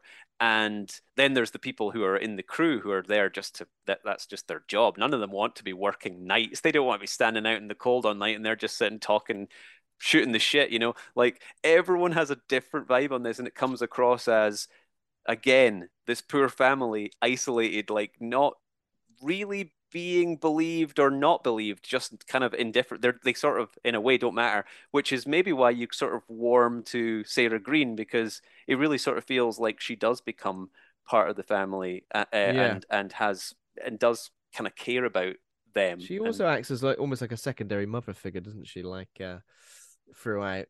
Who's the guy as well with the I mean, he's an incredibly 90s looking dude. The guy with the beard and the slick back ponytail. Oh yeah, I don't know his name, and but he's like, I think he's the one that's monitoring all the sensors and things, because the Yeah. house has been wired up. I can't remember what his title is, but yeah, he's keeping an eye on the footage. His beard like starts underneath his eyes. It's like so you see the hairy face. It goes so far up his face. I'm just incredibly impressed by that. And I love his beard. It's a beautiful beard. He's got a lovely leather bomber jacket as well. And I think this guy, I want to spend more time with this guy. We need a Ghostwatch spin-off just with him, please. I'd watch that, definitely. The camera dude has also got like an infrared thing, like a predator vision thing going on the camera. Which I guess at this stage you're like, okay, they're establishing this because it's gonna become important at some point. And I would say that actually, although it is used later, I think they missed a trick a little bit. I think there could have been some really, really effective scares used with this technology, but for whatever reason, they didn't use it. One thing that they do include, obviously, and this is, again, if you've not seen it, then probably go and watch it, but there are little background appearances from the ghost known as Mr. Pipes. Now, modern things such as like the Haunting of Hill House and Haunted of Bly Manor, I think, has adapted this and sort of started putting little ghosties in the background and under tables and in various places like that. I pretty much never ever spot them while I'm watching. Now, maybe 2 or 3 times this time I did, because I think I knew when to look for them. But I almost never spot them, and I did go and watch a YouTube video afterwards, which showed all the ghost sightings in this, and there are loads that happen like in plain sight as well sometimes. Oh, I'll have to see that. You'll have to share that at some point, because I haven't watched it, and I think I'm pretty good at spotting them. And there's a couple of like glaring ones I think that are really difficult to miss, and they honestly look a little bit ropey, a little bit hammy now, but I still appreciate the effort that's put in. But I would be very interested to see a comprehensive list, because at this stage I feel I've watched the movie quite a few times. But actually, I was watching it today, and it wasn't a ghost sighting, but I turned to my flatmate when I was watching it. I spotted something that I'd never seen before in the film, which was at one point the youngest of the 2 girls bumps her head when they're running it's quite deep in, it's about 2/3 into the movie, I guess, and they're running out of a room, and she slams her head against the wall. And I never spotted that before, and I couldn't figure out, I didn't rewind it or anything, but I couldn't figure out, was that a mistake that made it through, or was that intentional somehow? I don't know, but there is quite a lot going on, and I can imagine that watching that list, that YouTube video that you mentioned, there's probably 1 or 2, maybe more, that I haven't ever spotted. There's one which I didn't spot, which is when Craig Charles walks up to a group of maybe like 5 people outside to talk to them. There's like a creepy person stood in the background of those people, and I never noticed it before. I guess it's supposed to be Pipes. So yeah, Mr. Pipes is because. So initially, when this starts happening, there's like loud noises, and then there's some footage in a video where the 2 girls are trying to go to sleep, and then there's like banging in the walls. And the reason they call the ghost Mr. Pipes is because the mum, Pamela, says it's like the heating pipes, the central heating pipes, all clunking about. And we get that now, especially like in older houses, and when the heating's coming on, you hear the pipes. And I always think about old Mr. Pipes in there, stuck in the walls, what he's doing. But also, it's not just that, it's just Pipes is also like possessing and harming the oldest daughter, Suzanne. And obviously there's some links with the the basement of the house, which, British houses don't really have basements, do they? No. I know I know exactly what you're laughing at. And I can't believe it's taken us this long to get to this, but yeah, I can't believe it's taken us this long to get to this. So like the door under the stairs, which is like the little Harry Potter door where Harry Potter lived, they call it the glory hole. Now, I can't understand why it's called the glory hole, other than I don't know the origins of the term glory hole. I only know one meaning for it. Who knows why? But why is this called the glory hole? I feel like it's got no relevance to. Well, the glory hole is a glory hole. And how many times can we say glory hole in this episode? We should have said it a lot more already. It actually is a term, a British term, an old British term for the cupboard under the stairs. Okay. So there are people walking around, Makes and more sense.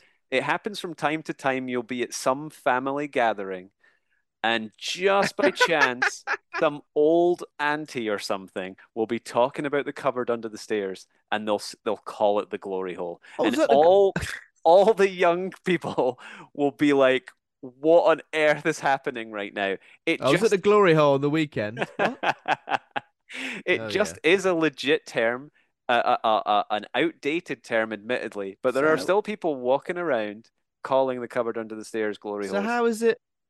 how did it transition from that meaning to the current meaning? And look, we don't want to assume that everybody listening to this podcast is going to know what it is, but it's we're just going to explain what it is. It's a hole cut in something, wood, like a wall, a sheet, I don't know. And the main usage of it is so that a member, a male member, most times, would come through that hole in order for to be pleasured, anonymous pleasuring, anonymous pleasuring, in that way. Now, often in a toilet cubicle door, for instance, or a wall in a public toilet. That's the most common place That's a common for one to happen. hole. I'm sure there are more upmarket glory holes elsewhere. There must be, surely. There must be. But yeah, obviously, and to us, we're kind of thinking, okay, that kind of makes sense because like there's a hole, and it's the glory of receiving or giving anonymous sex. In that way, makes it glory. I don't know. It feels like it kind of makes sense. I just want to know where the transition has happened from it being like that, where the cupboards under the stairs started to be used for that, and then.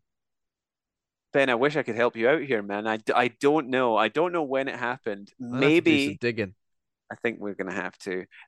Maybe the first glory hole in the modern definition was through the door in a cupboard under the stairs in some famous person's house or something like that. Maybe like a toilet cubicle was given a nickname of being a glory hole because it's kind of like a similar sort of space. Oh yeah, as like could a cupboard under stairs. Yeah, could be. Yeah, I don't know. But so it's one of the things. It's definitely one of the terms that dates this because everyone is running around.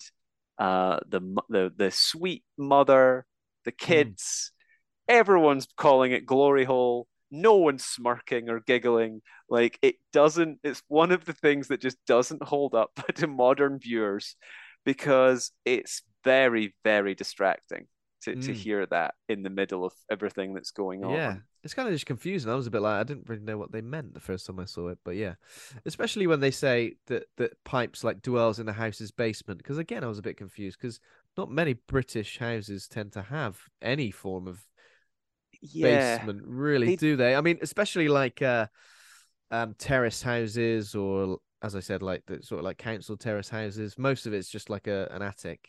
Yeah, I mean, it's very rare for British house to have a basement. I agree, but they maybe explain this away by saying that the house is sublet. So there's this couple in the 60s who sublet the house, and subletting can often be a rather secretive thing that's done off the books. So maybe there was something like they sublet the basement or something like that, and it was rare to have a basement. I'm not sure, but yeah, I often you don't. I mean, this is a bit of a spoiler, but again, we've already said we're not dealing with spoilers. We never see inside the glory hole. We never see inside No. Pipes' lair. Almost. So I'm not sure. Almost. Yeah, very all. Yeah, that's true. But I guess in my head, I'm still not, and maybe it's described as a basement. I don't remember, but in my head, I'm still not sure whether I see that as a full basement or just, a cupboard under the stairs. I'm not sure. It just says it in the plot summary here on Wikipedia, so maybe maybe it's been written. Maybe it's come from like an American source as well, potentially. But yeah, we never see inside there. We nearly do towards the end. But no, apart from that, we just get to giggle away as they refer to the cupboard under the stairs as the glory hole. You dirty bitch. That's so yeah, so obviously for a fair chunk of this is kind of just a tension building as the host, Sarah Green, kind of just like bobbing for apples with the kids, just chilling, having some snacks, watching TV at some point. Well, then the mum goes and does like a television, does like an interview with Michael Parkinson where they kind of ask how she's been affected by everything that's kind of happened. And the doctor, Lynn, is kind of very, very quick to say, look how she... I don't know why this made me laugh. This made me laugh. I don't know why. It felt really Alan Partridge when Michael Parkinson says, you can see it on her face. She's shattered. Absolutely shattered. Look at the state of her. She looks awful. Like, oh, give me a chance. This poor woman. See, it's just more like insult upon insult. No one believes her. People are saying she looks shattered on national television. It's rough for her, man. It's rough. Yeah. She's at a rough time. But yeah, we're cutting between lots of different things, and we're cutting to the phone lines as well. So we're getting things like people calling in who are very much believers. We get people calling in who are saying how irresponsible it is what they're doing in broadcasting. There are the obvious people they've probably had a few drinks, who are phoning up and sort of getting egged on by their mates and telling dumb stories, like some guy talks about a sandwich jumping off a plate or something like that.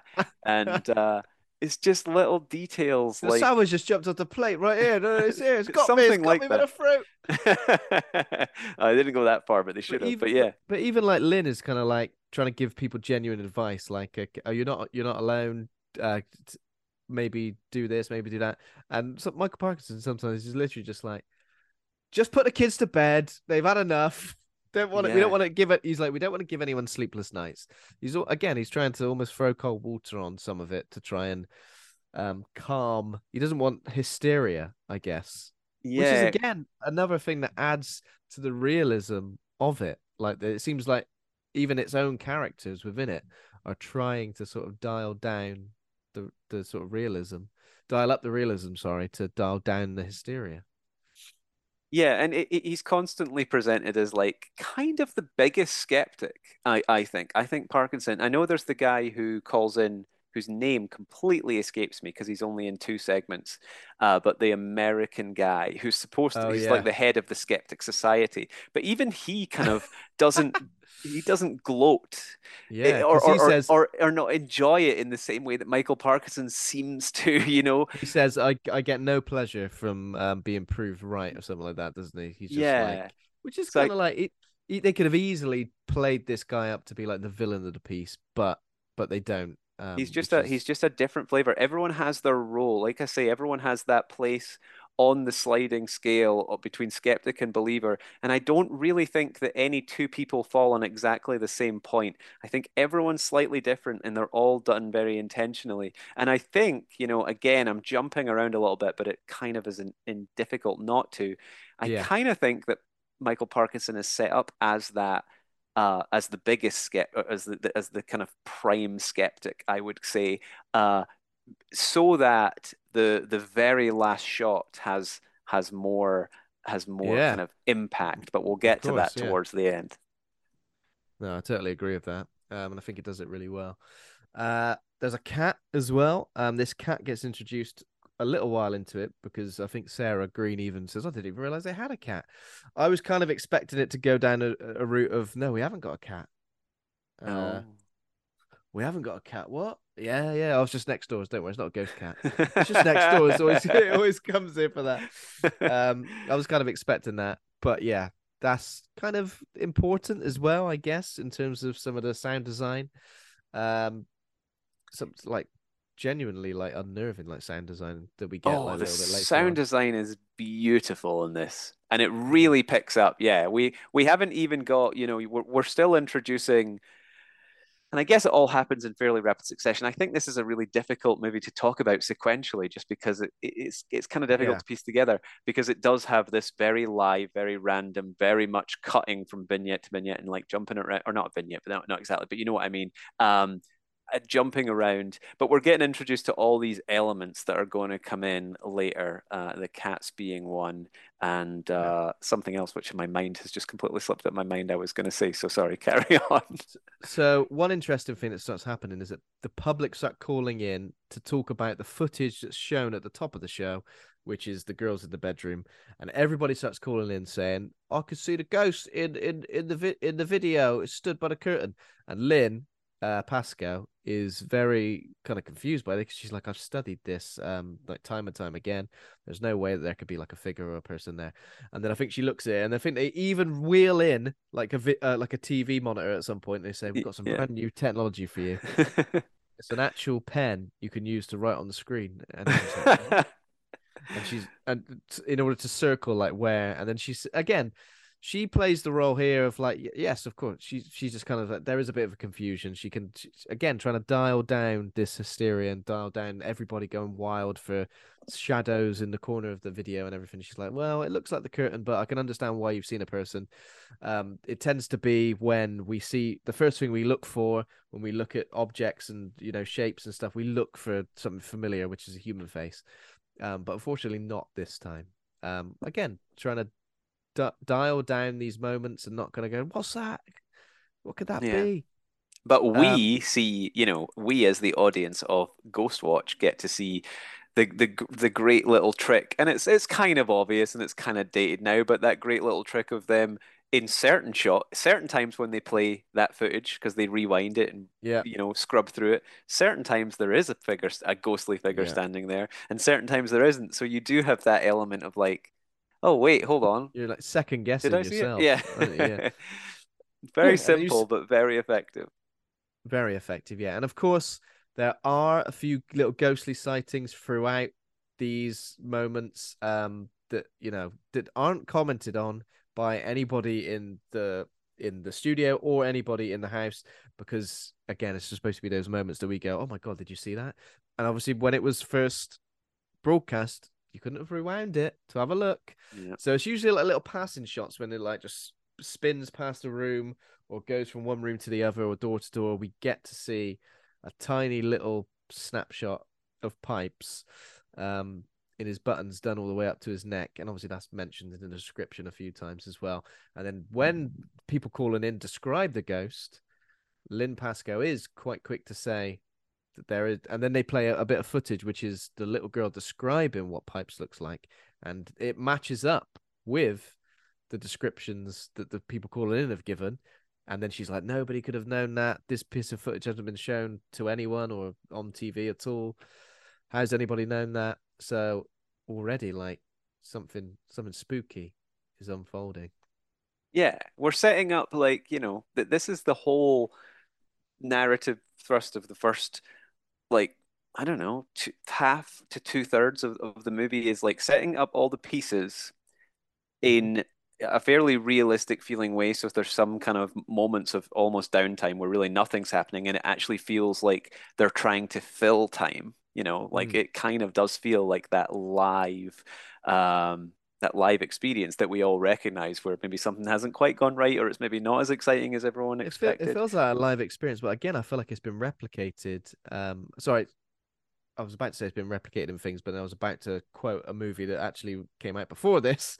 So it feels like really? It's in like Poltergeist. There's a bit where they set everything up, and there is a bit of downtime. There is that downtime where everything's kind of normal, and you are almost trying to fill the time. And then again in the first Conjuring movie, sorry to keep bringing up the Conjuring, I can't help it.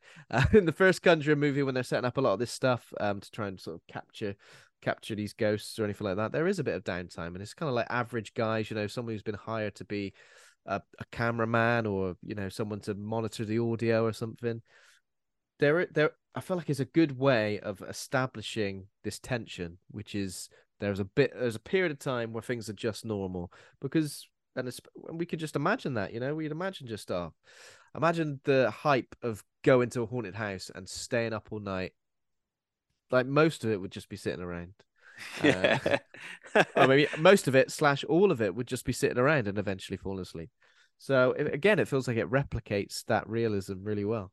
Yeah, and yeah, so it's setting up all those pieces. It feels real, but it's also introducing just enough elements of like maybe moments where if someone would see something, and then clarifying moments when there is nothing to introduce that doubt, so you're not quite sure which direction it's going to go in yet.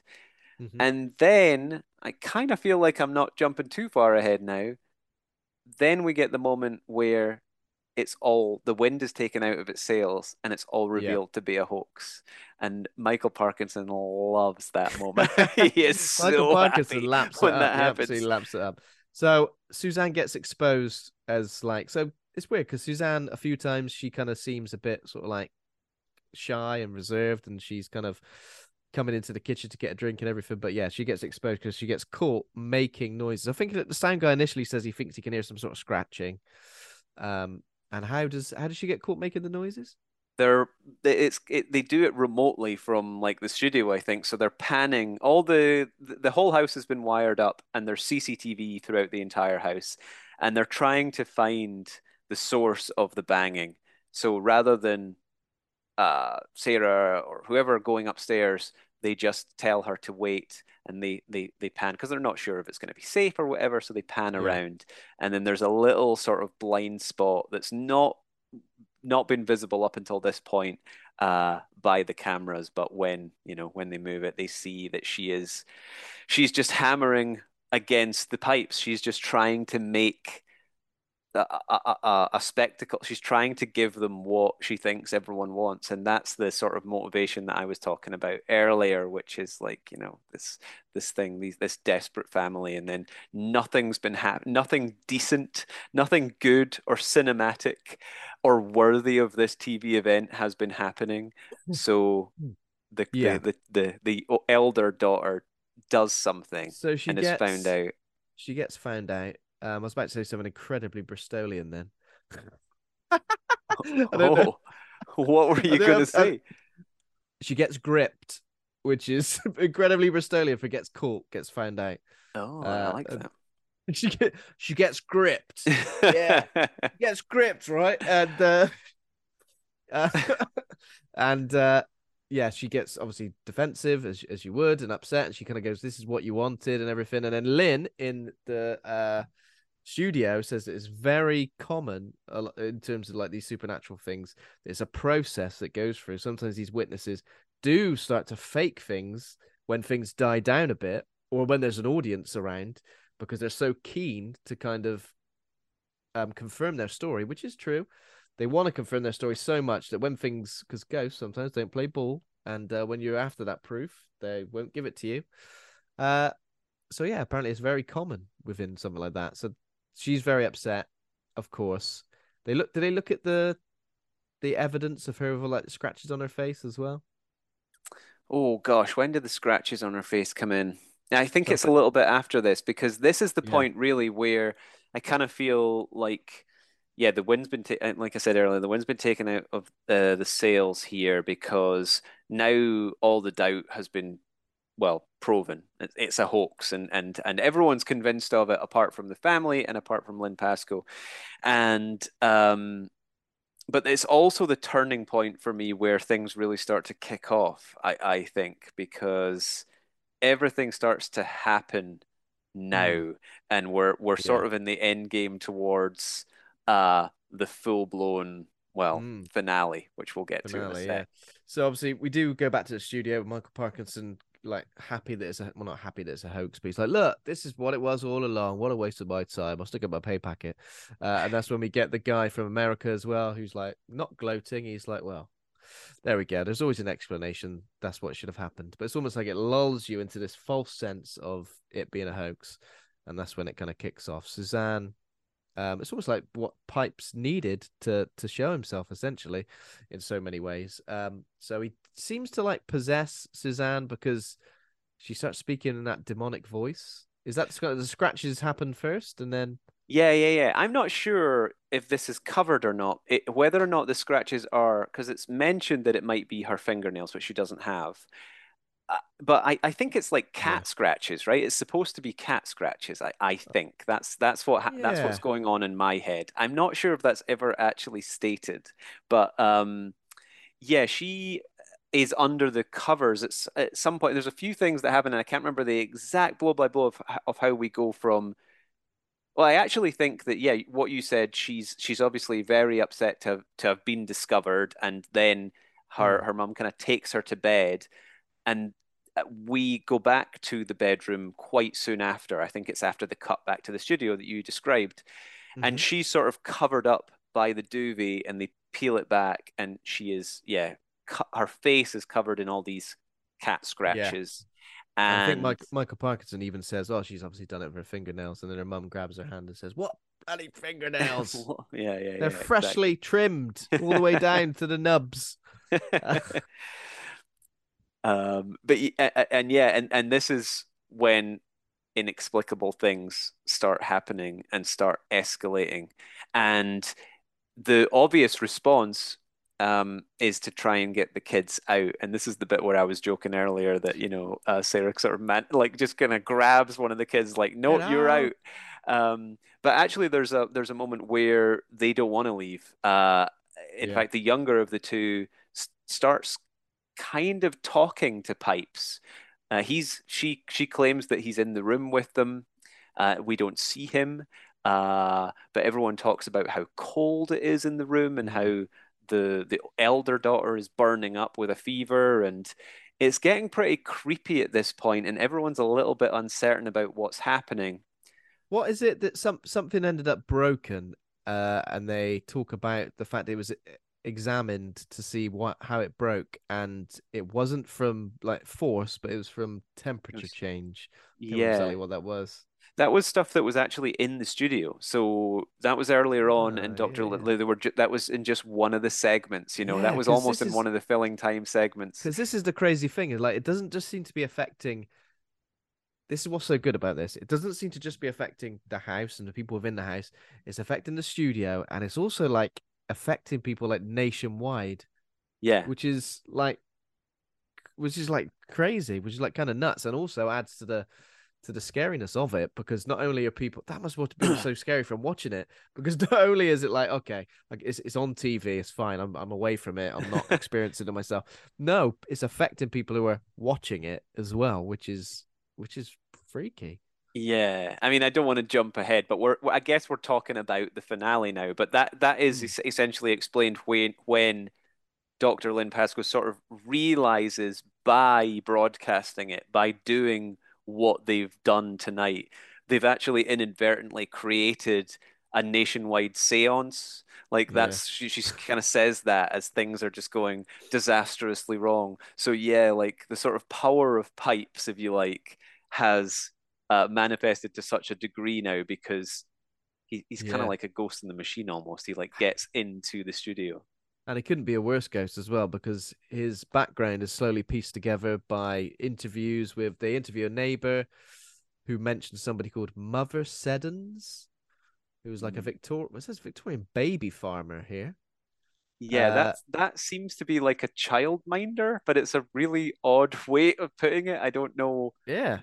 Why it's called baby farmer. But apparently she murdered children, and it was like a local bogeyman that like people sort of talk about. And when did we hear the story about the dog as well? When Craig Charles is interviewing some of the locals, isn't it? Yeah, this is why it's so difficult to talk about this because I can't remember exactly where all these segments happen, but I remember the segments. The Yeah, the dog moment is for me one of the darker ones because it seems to just be this really normal interview by like what we would see 1,000 times on the news. Like, the news presenter is out there on the street catching unawares people asking them a question, and it's sort of got that vibe. Craig Charles is out there, but and he's got these two mums, and they're just like working class mums, and they're just talking away. But the stories that they tell about things that are happening, it's about like 5-year-old kids getting knifed in the street, and this is a sweet little suburban cul-de-sac, and the stories that they're telling are really horrible. And then the one that for me is one of the darkest ones is someone butchered a dog in the play park, and then that's bad enough, like, does the dog die in a film? Well, that's immediately going to turn off a whole subsection of the audience. We don't see the dog, obviously; it's just told. But then they add the really gruesome detail that it was pregnant, and then that they had spread the fetuses all over the park. And I was just like, oh, this was broadcast on BBC One, and it's just baffling how this got. It's moments like that where you sort of realize, oh, maybe I understand why it was only ever broadcast once, because this is really dark stuff. It's just those extra little sort of details, those really dark, really gruesome, bizarre details as well that kind of add to the mythology of this. There's a story as well about the guy. Sorry, you might need to fill me in on this. The guy who calls up and he talks about a ghost with the saliva in the mackerel and the and the saliva on his shoes. Yeah, that's weird as well. There's actually a few details that even after my many viewings, I still don't actually know if they pay off or if they're just red herrings or what.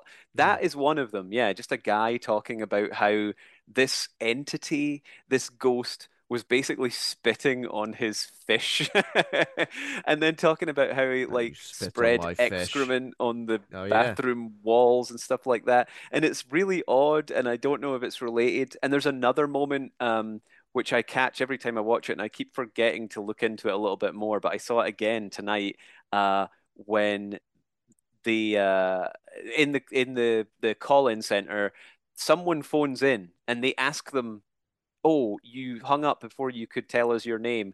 Please call us back. And it's this little plea to get this person to call back. Even now, I've watched this film I don't know how many times.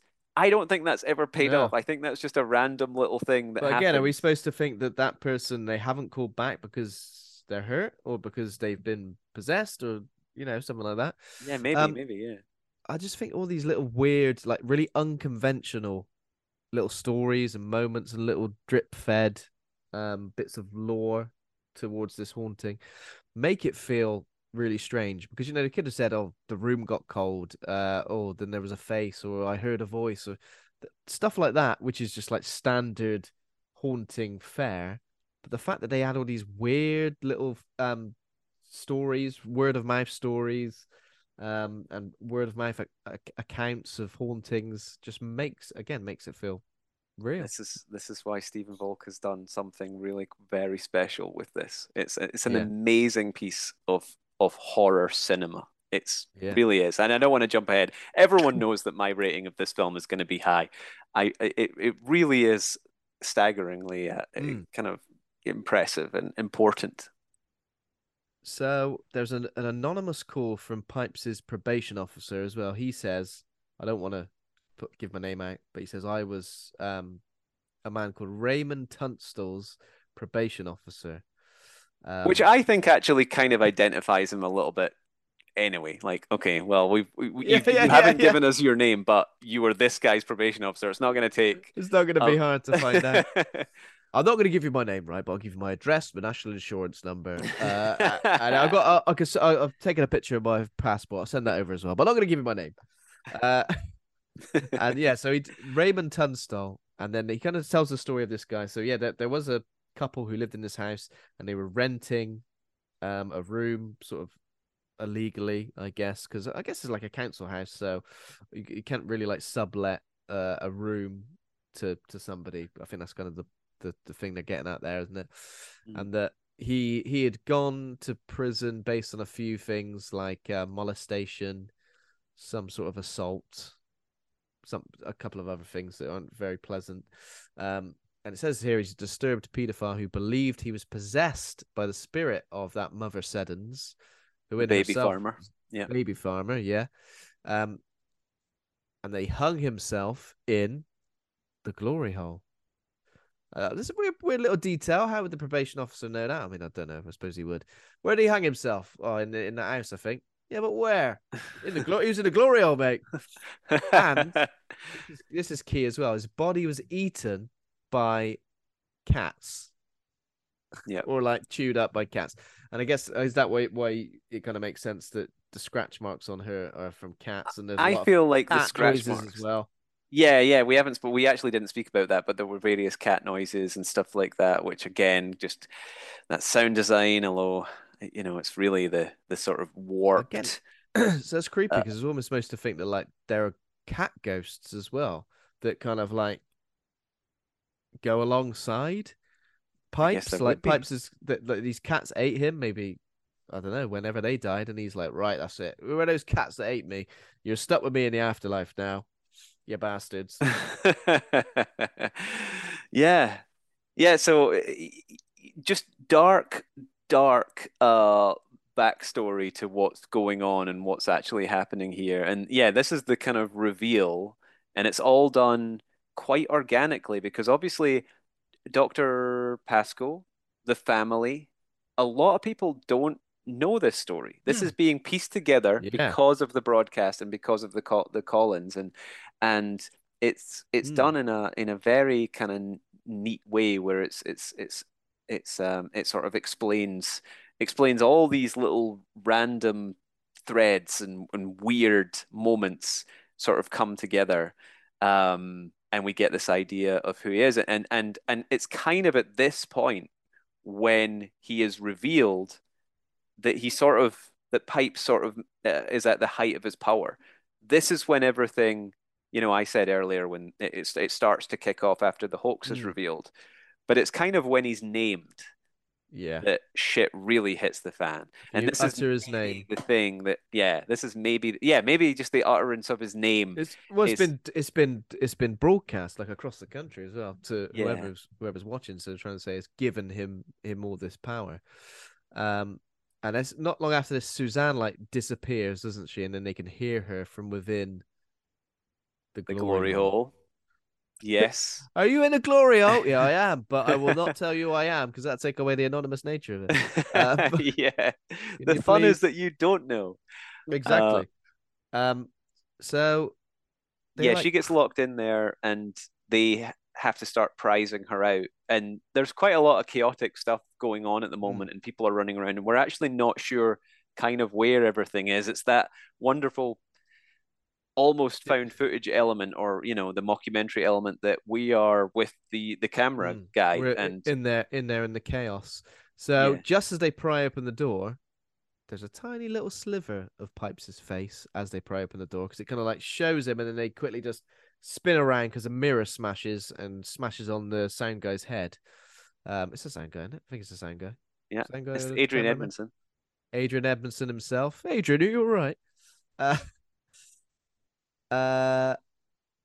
Yeah, and obviously Sarah runs over to make sure he's okay.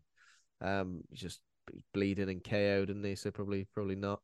Yeah, and we sort of lose contact with the inside of the house now.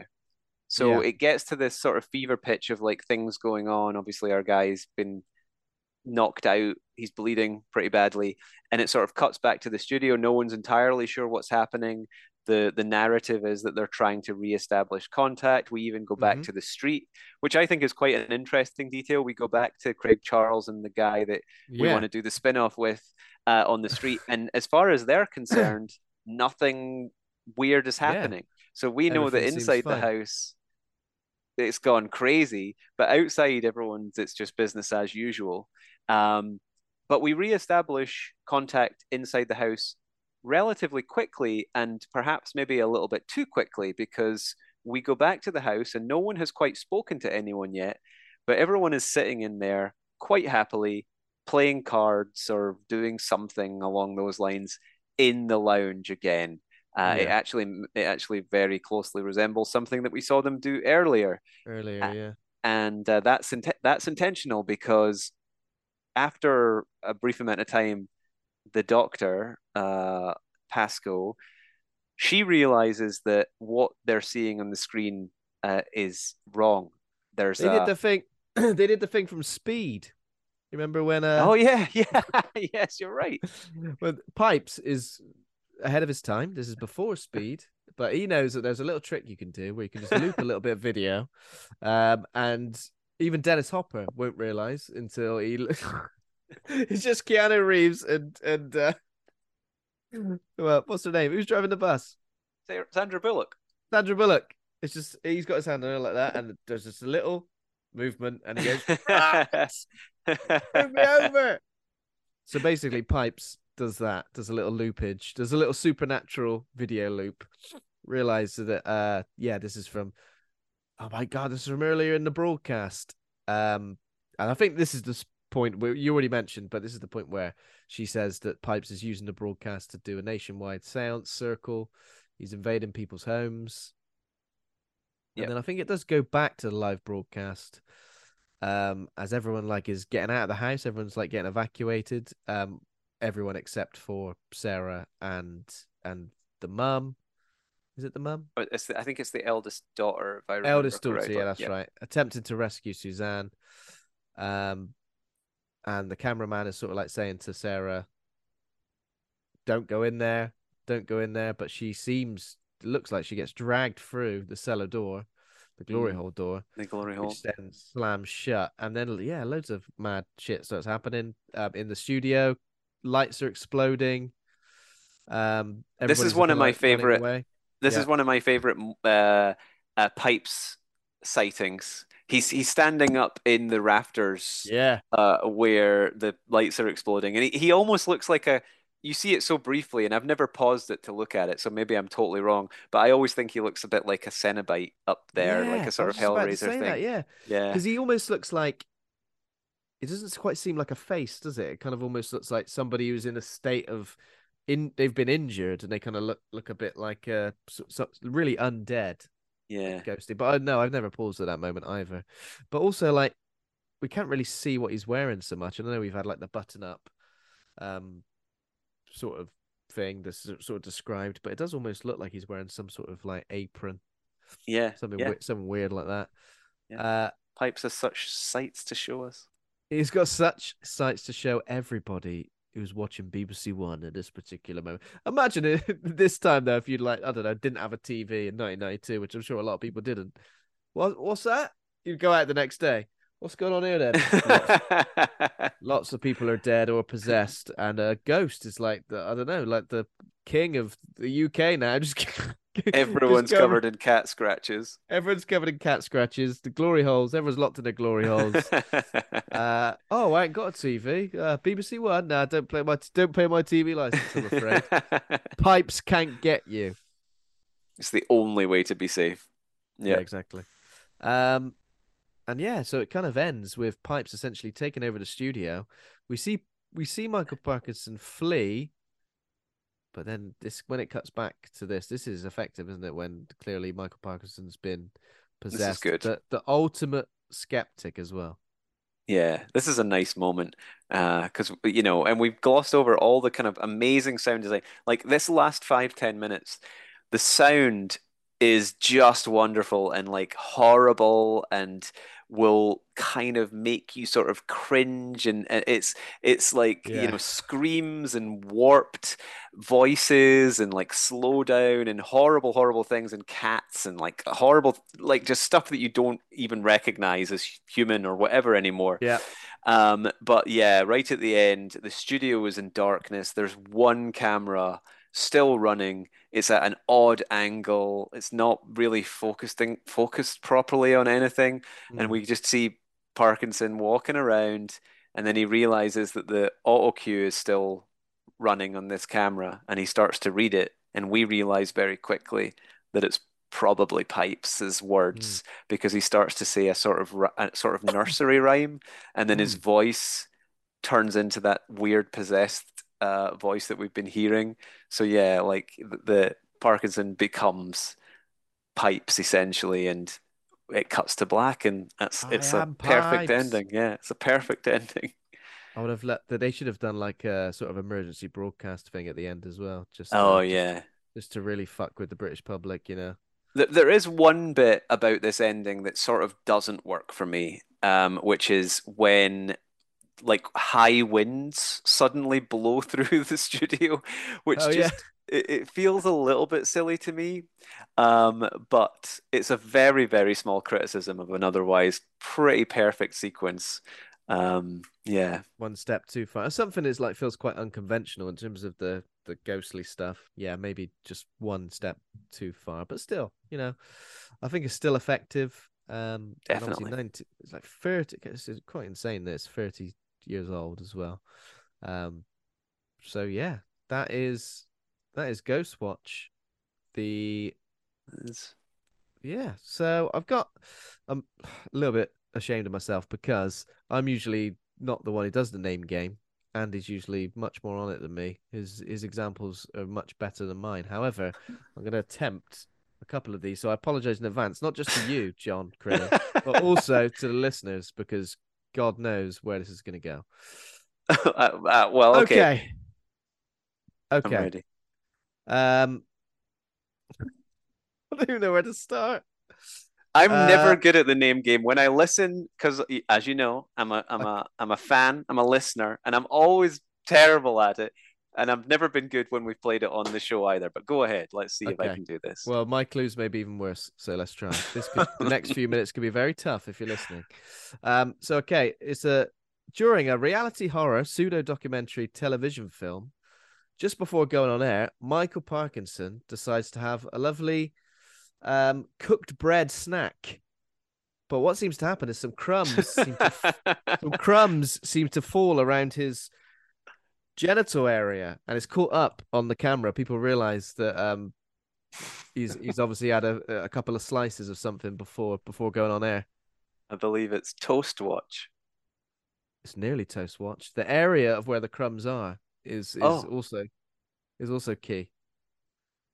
Is genital area. Toast crotch. Sorry. Toast crotch. Yeah. Okay. Correct. Sorry. Okay. I'm on board now. Okay. Got you. Toast. Yeah. Okay. I told you it was going to be bad. I'm just impressed I got it.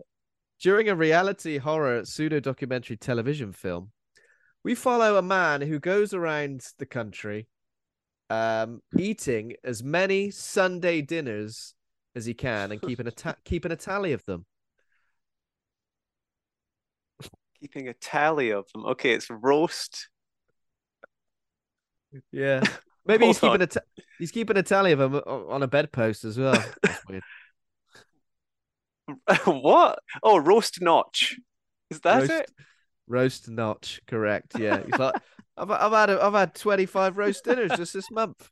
Oh, he has them on a Sunday, so it's only 4. Oh, man, okay, I could go a roast and finally, dinner right now. Okay, yes, 10 to 11 p.m. roast dinner. Let's go geez, for it. 10 to 11 already. My gosh. I've only got one more for you as well. Do it. During a reality horror pseudo documentary television film, we go into the house of a woman who claims there's a haunting. She's got a couple of daughters in there as well. However, when the TV crew arrive, she doesn't offer them a drink. She doesn't offer them a place to sit down. She's terrible at having guests. Oh man, host. Yeah, is the first one's host, but she's a bad host, so it would be host. She's got something wrong. She's screwed it right up. She screwed up being a host. Oh, this is beautiful, Ben. Host botch. Host botch. Correct. That is. That's your finest work. Host my finest work. I love it. I've never done better than that. Who knows if Andy Conduit Turner's that's 3 out of 3, but who knows if Andy Conduit Turner's name game would have been any better. Host botch. She is a bit rude, actually. I think that at one point Sarah Green goes, "Oh, I'm gonna go make a coffee," and I'm like, Wait a Making second. a coffee. It's always weird making a coffee in someone else's house. Where are the mugs? Where's the spoon? Oh no, they've only I think it's Tough. a bit presumptuous how she just she just chucks her coat over the banister when she walks in right at the start, and I'm like, you don't do that in someone's house. That's not cool. No. She just walks in, takes it off, shrugs off her coat over the banister into the kitchen. Sarah Green. Sarah a Green bit too is familiar. So rude. Yeah, it's a bit too familiar. And then she's all pally with the kids. Come on. Don't believe it. She's the real villain. She's the real villain of the piece. Forget Pipes. Okay, so what we need to do now is rate Ghostwatch. Rate good or rate bad from A to F. Where you're sitting on this. I know you're feeling pretty. Yeah, I mean, the thing is, right, whenever I come on the show, it's generally, not always, but generally for a film that I'm a big fan of. So I think I always skew your results because I'm always coming on talking about some of my favorite movies. And I love this movie, as has been very clear throughout. I find the A to F quite a difficult thing to navigate. If I was rating this on Letterboxd, which I actually have stopped rating movies, I now just mark the movies that I like because I realize that one 3-star movie is a very different to another 3-star movie, and it seems like such a crude way to do it. But if I was rating it on something like Letterboxd, I would give it 5 stars. Like Ghostwatch is a 5 stars, but how does that translate? It's not an A plus. Like it's so 5 stars and A plus are not the same thing. But is it as low as an A? It's somewhere between an A minus and an A. I don't know. I feel like I'm gonna have to just say a straight A, which is a really strong score. I really love this movie. I think 5 stars probably translates to an A or an A plus. I think. Yeah. I think. Yeah, well, it must do I would because say. it's like perfect, right? You can't go any higher on Letterboxd, but I don't think I'm ready to say A plus. It's an A. It's a wonderful masterpiece. But I do have a couple of little things I would change. I think that's the thing, isn't it? Like it is masterful in a way. Some things have aged, yes. Maybe I've not got like the nostalgic. Even though you said you only saw it like 6 years ago or something, like it's not something that I watch every single year. This is probably like the 3rd time maybe I've seen it. I've probably only the 2nd time I've seen it all the way through. I think before I'd seen clips and bits and bobs, and I watched it in full probably only a couple of years ago. And then, so I mean, again, I completely understand why it's a cult movie / TV film. I completely understand that and respect it. And watching it again and again, talking it through at such great detail with yourself. And I feel like I say this every single week, but when you chat about something to great detail, no matter how bad it was, you always end up appreciating it just a little bit more than perhaps you did the first time around, because you kind of, especially when you're talking about things that you really enjoyed about it. And I'd probably go for a B plus. I'd be willing to go for an A minus. I'm not sure what would nudge me over to an A minus. I really like the fact that it's gained such traction as being like a cult favorite, and the fact that we're getting a Blu-ray release, B it's getting screened at like film festivals and stuff, and people are seeing it on the big screen. I think that's incredibly exciting. That's something that could have just ended up being like a bit of a dud, if it was in different hands. It could have just been like a complete reproduction of something like that eventually became Most Haunted, in the end, and floating chairs and very silly things, and it could have been really over the top. I think it was handled really well. So I think I'd go for we've already mentioned the fact that it's very, very British. It's got a lot of familiar British faces, and it just seems to capture that sort of like light entertainment / live TV of the early 90s, which had a very specific sort of look and feel and flavor. It captures that really, really well. So I think I'll just go for a B plus. Don't want to drop. What am I doing? A B plus, I think, is fair. And maybe it'll find its way onto my regular Halloween watching from now on, and maybe I'll become more fond of it. It's solid scores all around, I would say. Yeah, And if you've never seen it before, I highly recommend watching it. But also, if you're a fan of, those videos which say all of the ghostly spots that you missed throughout, watch one of those videos on YouTube as well, because that always opens your eyes to other things. Like, okay, there are layers to this. There are layers to it, and it's a very well made piece of television.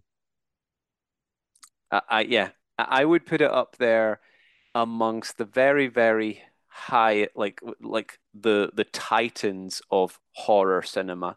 I think it's up there with the best that our genre has to offer. I think it has an importance beyond just how good it is. It's a very, very, very good piece of work. And it really does sort of like capture that the time period as well. And we've already mentioned about like the technology available, but yeah, you've got War of the Worlds, Ghostwatch, Blair Witch Project, and then possibly Host as being like the 4 horsemen of the horror technology apocalypse. Kind of like, again, it really just captures a particular time in horror cinema and like makes the most of what's available to it as well. I think I'm gonna go and check out the documentary Ghostwatch Behind the Curtains just so I can find out a little bit more from that. I'm very interested to see it. It's a good watch. Yep. Recommend. I want to rewatch it again. Actually, it's been a little while since I've watched that last, but it's about as long. It's feature length, so it's a nice little double bill. Oh yeah, perfect double bill. I will go and check it out. Okay, thank you very much for joining us again, John. This has been a hell of a lot of fun. Where can our listeners keep up to speed with, short films you're making, things you're writing, horror films you're watching? I mean, everything's accessible through johncrinan.com, which is JOHNCRINAN. And I'm also at John Crinan on Twitter and Instagram. I'm so tired. I don't know if I spelt my name correctly there, but I think I did. You'll find it. Then I'll put it in the show notes. And I'm kind of like, I guess I'm kind of more active on Instagram, but I'm starting to rediscover my love for Twitter. Actually, I kind of flipped, and I'm starting to post a little bit more on Twitter. So come over and find me on Twitter and encourage me to post more on there. But yeah, that's me at John Crinan. Awesome. On those two. Come on over. Okay. That's I was about to say what next week is, but I don't think we've officially put it out there yet. So November episodes, we've got a few confirmed with a few guests confirmed as well. I won't list all the guests. However, films we'll be covering include Elvira, Mistress of the Dark, will be next week. We'll be covering Carrie 2, The Rage. We'll be covering Killer Clowns from Outer Space. Oh. The Last House on the Left. And Tetsuo the Iron Man. Oh, wow. Next month's a good month. So 5 episodes and also quite a cross-section there of movies, genres. And yeah, we've got loads of interesting guests lined up. We'll be putting out the details of that on socials probably on the 1st of November. So keep an eye out for that. Yes. So beautiful. As a fan, I'm excited about Tetsuo for sure. That's going to be amazing. That's going to be a good episode. Yeah, that was just a random little choice that we put out there based on the guests we're having on. So yeah. Thanks for listening. If you enjoyed the show, become a patron over at patreon.com/horror hangout. Thanks to our patrons, including John Crinan, patron against his will, Ben Scaife, Stephen Christopher, Laura Kendrick, Toby Miller, Lane Spencer, Ollie Child, Leslie Carlo, Julia Bilger, Nick Spill, Rob Parker, brand new patron, Troy Bursch, long time listener of the show, and guy who always interacts with us on social media, always giving us loads of interesting thoughts and sharing loads of cool stuff with us. Thanks, Troy. And Pazuzu. Forgot to include Pazuzu. Don't do that. So there we go. Thanks, everybody, for listening. Thanks for Taj Easton for our theme music. Thanks to Acast for hosting the show. Please consider giving us a rating or review. Head over to Facebook group Horror Hangout Board of Advisors for more. We're on Twitter at horror_hangout_, and we're on Instagram at Horror Hangout Podcast. Whew, there we go. And thanks again, John. It's been an absolute pleasure. Please join us on the show more regularly because it's always a good time. Always happy to join you. Thank you for having me. It's been wonderful. No problem. I'll see you very soon. Take care now and happy Halloween. Happy Halloween, everyone. Bye.